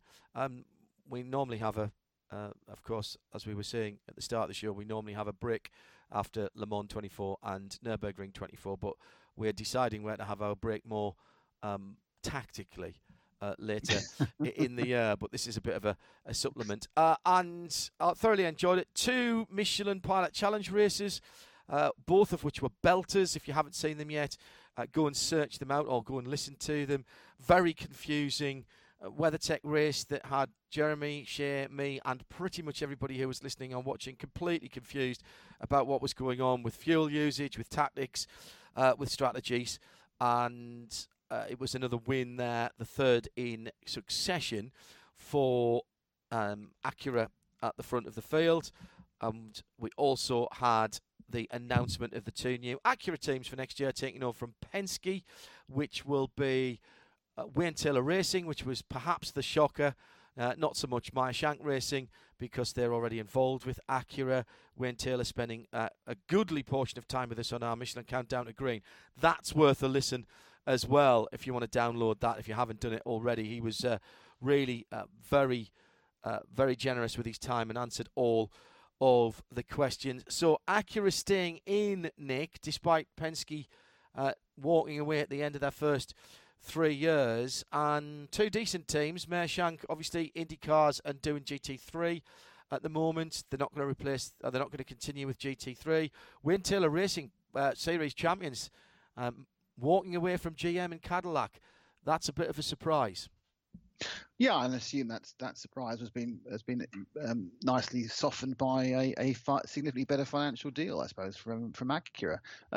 Yeah, I was a bit surprised by that because they've had a huge amount of success with Cadillac, and the Cadillac's still a very competitive machine. And obviously, Cadillac, I'm sure, are pretty committed to DPI2 as well, whatever it's called. Sorry, I know it's not called DPI2. No, that's what I keep calling it as well. LMDH, possibly. Yeah, so it's a big move. Therefore, you would pretty much think that there's been a long-term commitment made by Acura to Wayne Taylor and Maya Shank, that this isn't just for this iteration. They're also considering moving forward with I'm going to call it the pointless hybrid they're currently putting in. We asked Wayne that, and where he made it very, very clear that he wasn't going to speak for Honda, that he wants to go to Le Mans, and he can't go to Le Mans with the current cars. So that sort of answers the question, doesn't it? That somebody at Acura stroke Honda has made that connection as well for WEC, possibly, whatever form WEC is in 2 years' time, and if it actually still exists in its current form, which may or may not be the case with the current climate. But certainly Le Mans will still exist, and it would give them a chance to go and compete there. And can we move it into a little bit of Le Mans WEC news off the back of that, Tim? Or have you got that? I was going to move it into a promotion of some virtual Petit Le Mans this weekend. Do that then. Oh. It's on RS1. Yes. It is the VCO Petit Le Mans. What time does it start, John? 2 o'clock UK. 2 o'clock UK. The race starts is when the race starts. We'll be on the air a little bit before that. That's when my team will be starting. I'll be starting whenever I'm off shift. But it's very exciting. As everyone knows, I don't make any hide this fact that Petit Le Mans, the real one, is my favourite race in the world. So to do it virtually, yeah, absolutely, 100%. By far my favourite race. Is this the first of the big races then where we've had the new LMP2 car? Oh yes, the new P2 car. This is and also the Corvette. Yes, and the Corvette. And I can tell you, I know a certain very famous racing driver is practicing and will be in the top split. Really? I've seen his practices going on. Mr. M. Verstappen. He's got a week off, which would make me assume that Lando will be in there as well. And they're in P2, presumably. Of course. And what are you racing then? P2. Oh, but you won't be in the top split. No. Well, we don't know that yet because qualifying hasn't happened. No, we do. No, it's not done on qualifying, Tim. It's done on your I rating. We have actually had to. We've kind of trimmed our team down to reduce our I rating to give us a chance. So we'll be about 2 splits in the bottom, which is where we deserve to be. Okay, fine. And it runs for the full 10 hours. It is a direct copy, as all of these VCO races have been this year. So it's Joe Bradley, Nick Damon, and me on at the weekend for that. Is that right? No, it's me and you and Johnny Palmer at the weekend. Sorry, for that. And I'm really looking forward to it. One of the things I've said to Nick, so he knows this, but I may as well say it as well. I think that the modelling or in virtual reality of Road Atlanta is possibly the most nuanced of any of the tracks that I've used that type of simulation on. The little camber changes, the curbs you can use, the curbs you can't, where you need to be slightly offline because there's a bump in the track. And actually, it's an slightly older version of the track, so it is actually the one that has all those little nuances that people who have raced there for years knew about until the resurfacing. They got rid of a lot of that at Watkins Glen as well in real life when they resurfaced it. But in virtual world and iRacing world, Nick, quite a lot of those tracks still have those little wrinkles that you have to work out yourself. We've still got the tree at VIR, for example, and that went about 4 years ago. No, the track is a much bigger challenge in the virtual world than any of the other endurance races we've had on VCO, Nürburgring, Spa and Le Mans, because it is so busy. What sort of lap times are you doing in a P2 car? Well, the top guys are doing 1.9s. Wow, 69 seconds. Well, that's about right. Fine. Yeah. I'm doing 1.11s, obviously. But it doesn't matter. That doesn't matter. It's only the first 3 laps, and after that, it's just about traffic. Yeah, absolutely. And that's all it is. It's just about traffic. So and the amount of traffic they're passing. If you think about the only other multi-class race they do is Le Mans, where it's a 3-minute 43-second lap, or Nürburgring, where it's an 8-minute lap. Yeah. And this is one. It's going to be all about, and it's going to be about being patient, because there are certain parts where it doesn't matter how slow the car in front of you is. Certainly, once you go from two to 5, you just got to follow them. Yeah. You have to follow Down them. through the S's. Seconds. There's nothing you can do about it. No, there's no offline driving there, particularly when you get the tyre debris outside. And that's not the only virtual racing we'll be covering before next week's Midweek Motorsport, because Bruce Jones and me will be looking at the next round of the digital Nürburgring Langstrecke series, which is on Tuesday. The VCO guys and DNLS have decided to take those races away from weekends where fixture congestion for the virtual world, as well as competition with real world races, and remember there are some real world races who are challenging for championships there, simply has to be done. So they've moved it to Tuesday evening. That's a 3-hour race. We'll have that live in sound and vision for you as well, and we'll have the sound and vision from Petit Le Mans on Saturday from just before 2 o'clock UK time with Max Verstappen, apparently. So there we are. That's a bit of an exclusive here on Midweek Motorsport. Let's do some Ever Since I Was a Young Boy news. Excellent. Go on then. This relates to Jack Constable, who is a former winner of the Dubai 24 Hours in the TCE class. Yep. Oh. Yep. And he will make his British Touring Car debut at Croft next weekend. Right. And the press release says, "This opportunity is a dream come true for me. I've been a fan of the BTC ever since I can remember." Well, he's just lifted that from Jade Edwards last weekend, hasn't he? Yes. That's exactly what she said. I grew up in this paddock. Yes, and she although did really he didn't. well. Well, okay. She did a great job at the weekend and finished races, which was what she set out to do. And then was taken out of the third one. Yeah, unfortunately. That was the one where Did you see the quote? Well. What did she say?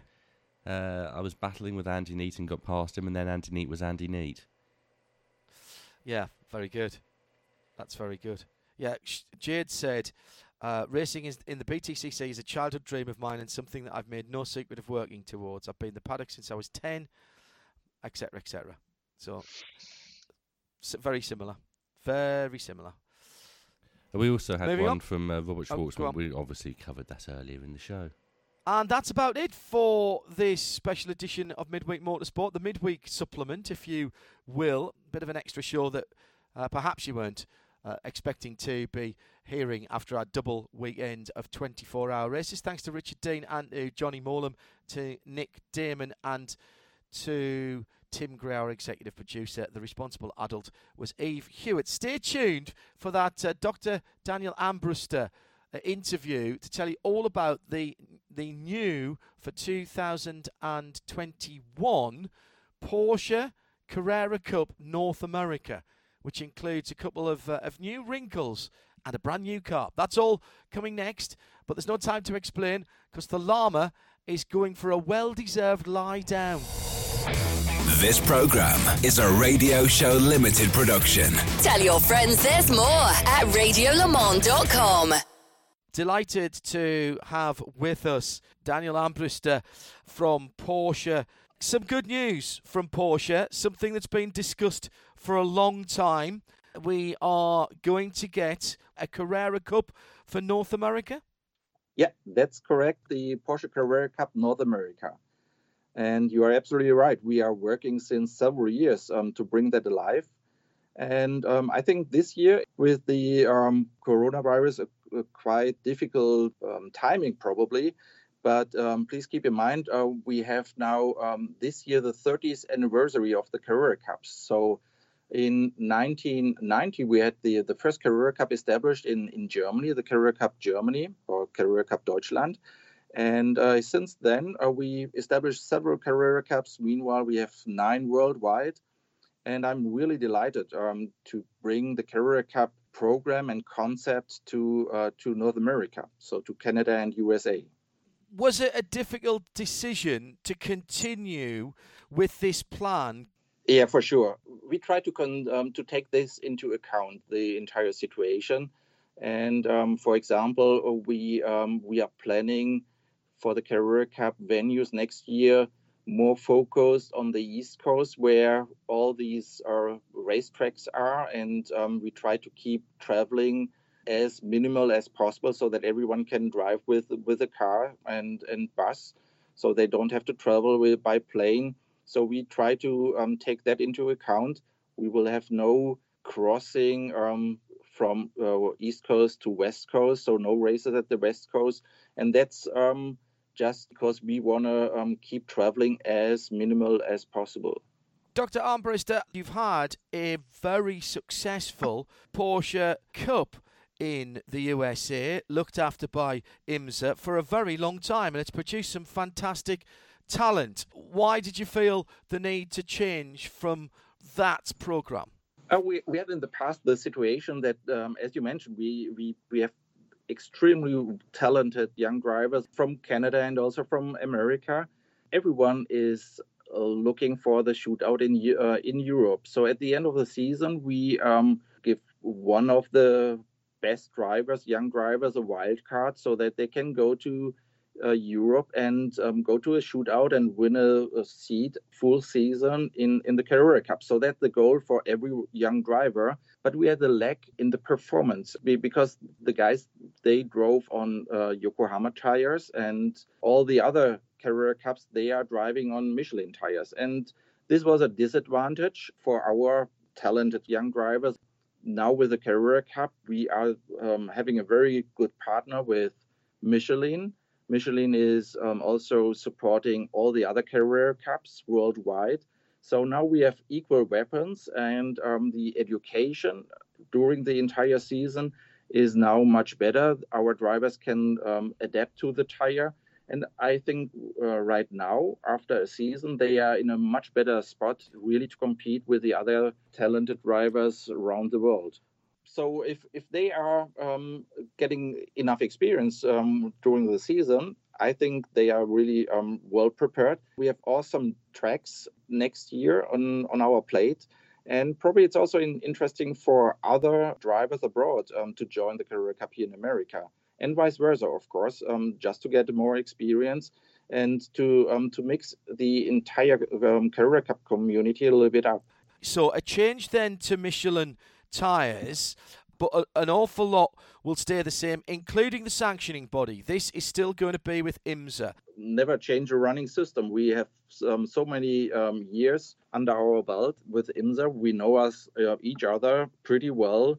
We know all our strengths and weaknesses. It's a very good partnership, a very honest partnership. We can address also things in both directions, and the working relationship is well proven. And they are doing an awesome job in the execution, racing execution at the racetrack, doing the scrutineering, doing race control, managing the entire racing operation.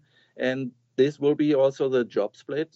So IMSA is taking care for the operational side at the track, and we are taking care for the communication and marketing side. Our intention is to taking care more for the paddock. So IMSA is taking care for the racetrack, and we are taking care for the paddock. And we want to establish a new feeling, a new experience in the paddock, because nowadays paddock life is very important. Socializing, race weekend is very important. We want to step up there in this area. The new Carrera Cup for North America will have a class system. Explain that to me, please. We did our homework, so we analyzed all the other Carrera Cups because we want to be aligned with the other markets so that it is really understandable what we are doing and comparable what we are doing. So at the end of the day, we will have 3 different classes. So the Pro class, the Pro-Am class, and the Rookie class. In the Pro class, we will launch the 992 next year for the Carrera Cup. So everyone who is driving the newest model is automatically in the Pro class. But we also have the Pro-Am class. It's the former master class. So gentleman driver can drive the newest model, but also we are grandfathering the 991.2 car as well, just to bridge next year, making the Carrera Cup also available for guys who don't get a 992 right in time. Pro M class is more for gentleman drivers. We have then one champion with the 992 and one champion for the 991. And last but not least, we have the rookie class. Everyone who is under 23 is in this rookie class, and we are also establishing a Porsche Junior program. It's a former Porsche Young Driver Academy. We were very successful with this Porsche Young Driver Academy, and we are now transferring this into the Porsche Junior program. So together with the Carrera Cup North America, we will establish the new Porsche Junior program, and everyone who signs up for the Carrera Cup and is below 23 is automatically joining this junior program. So we don't select, everyone attends.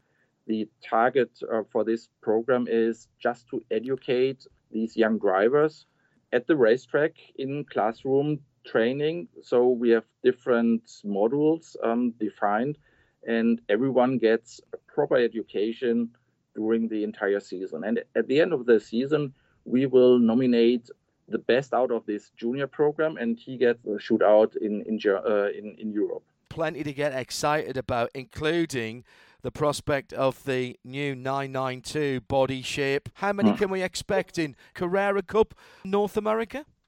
We have in general next year 10 Carrera Cups worldwide.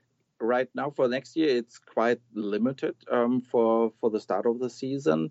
We will get for sure 15 cars, and probably we get additional 5 cars. So probably we will see 20 cars, and then also the grandfathered 991.2 cars.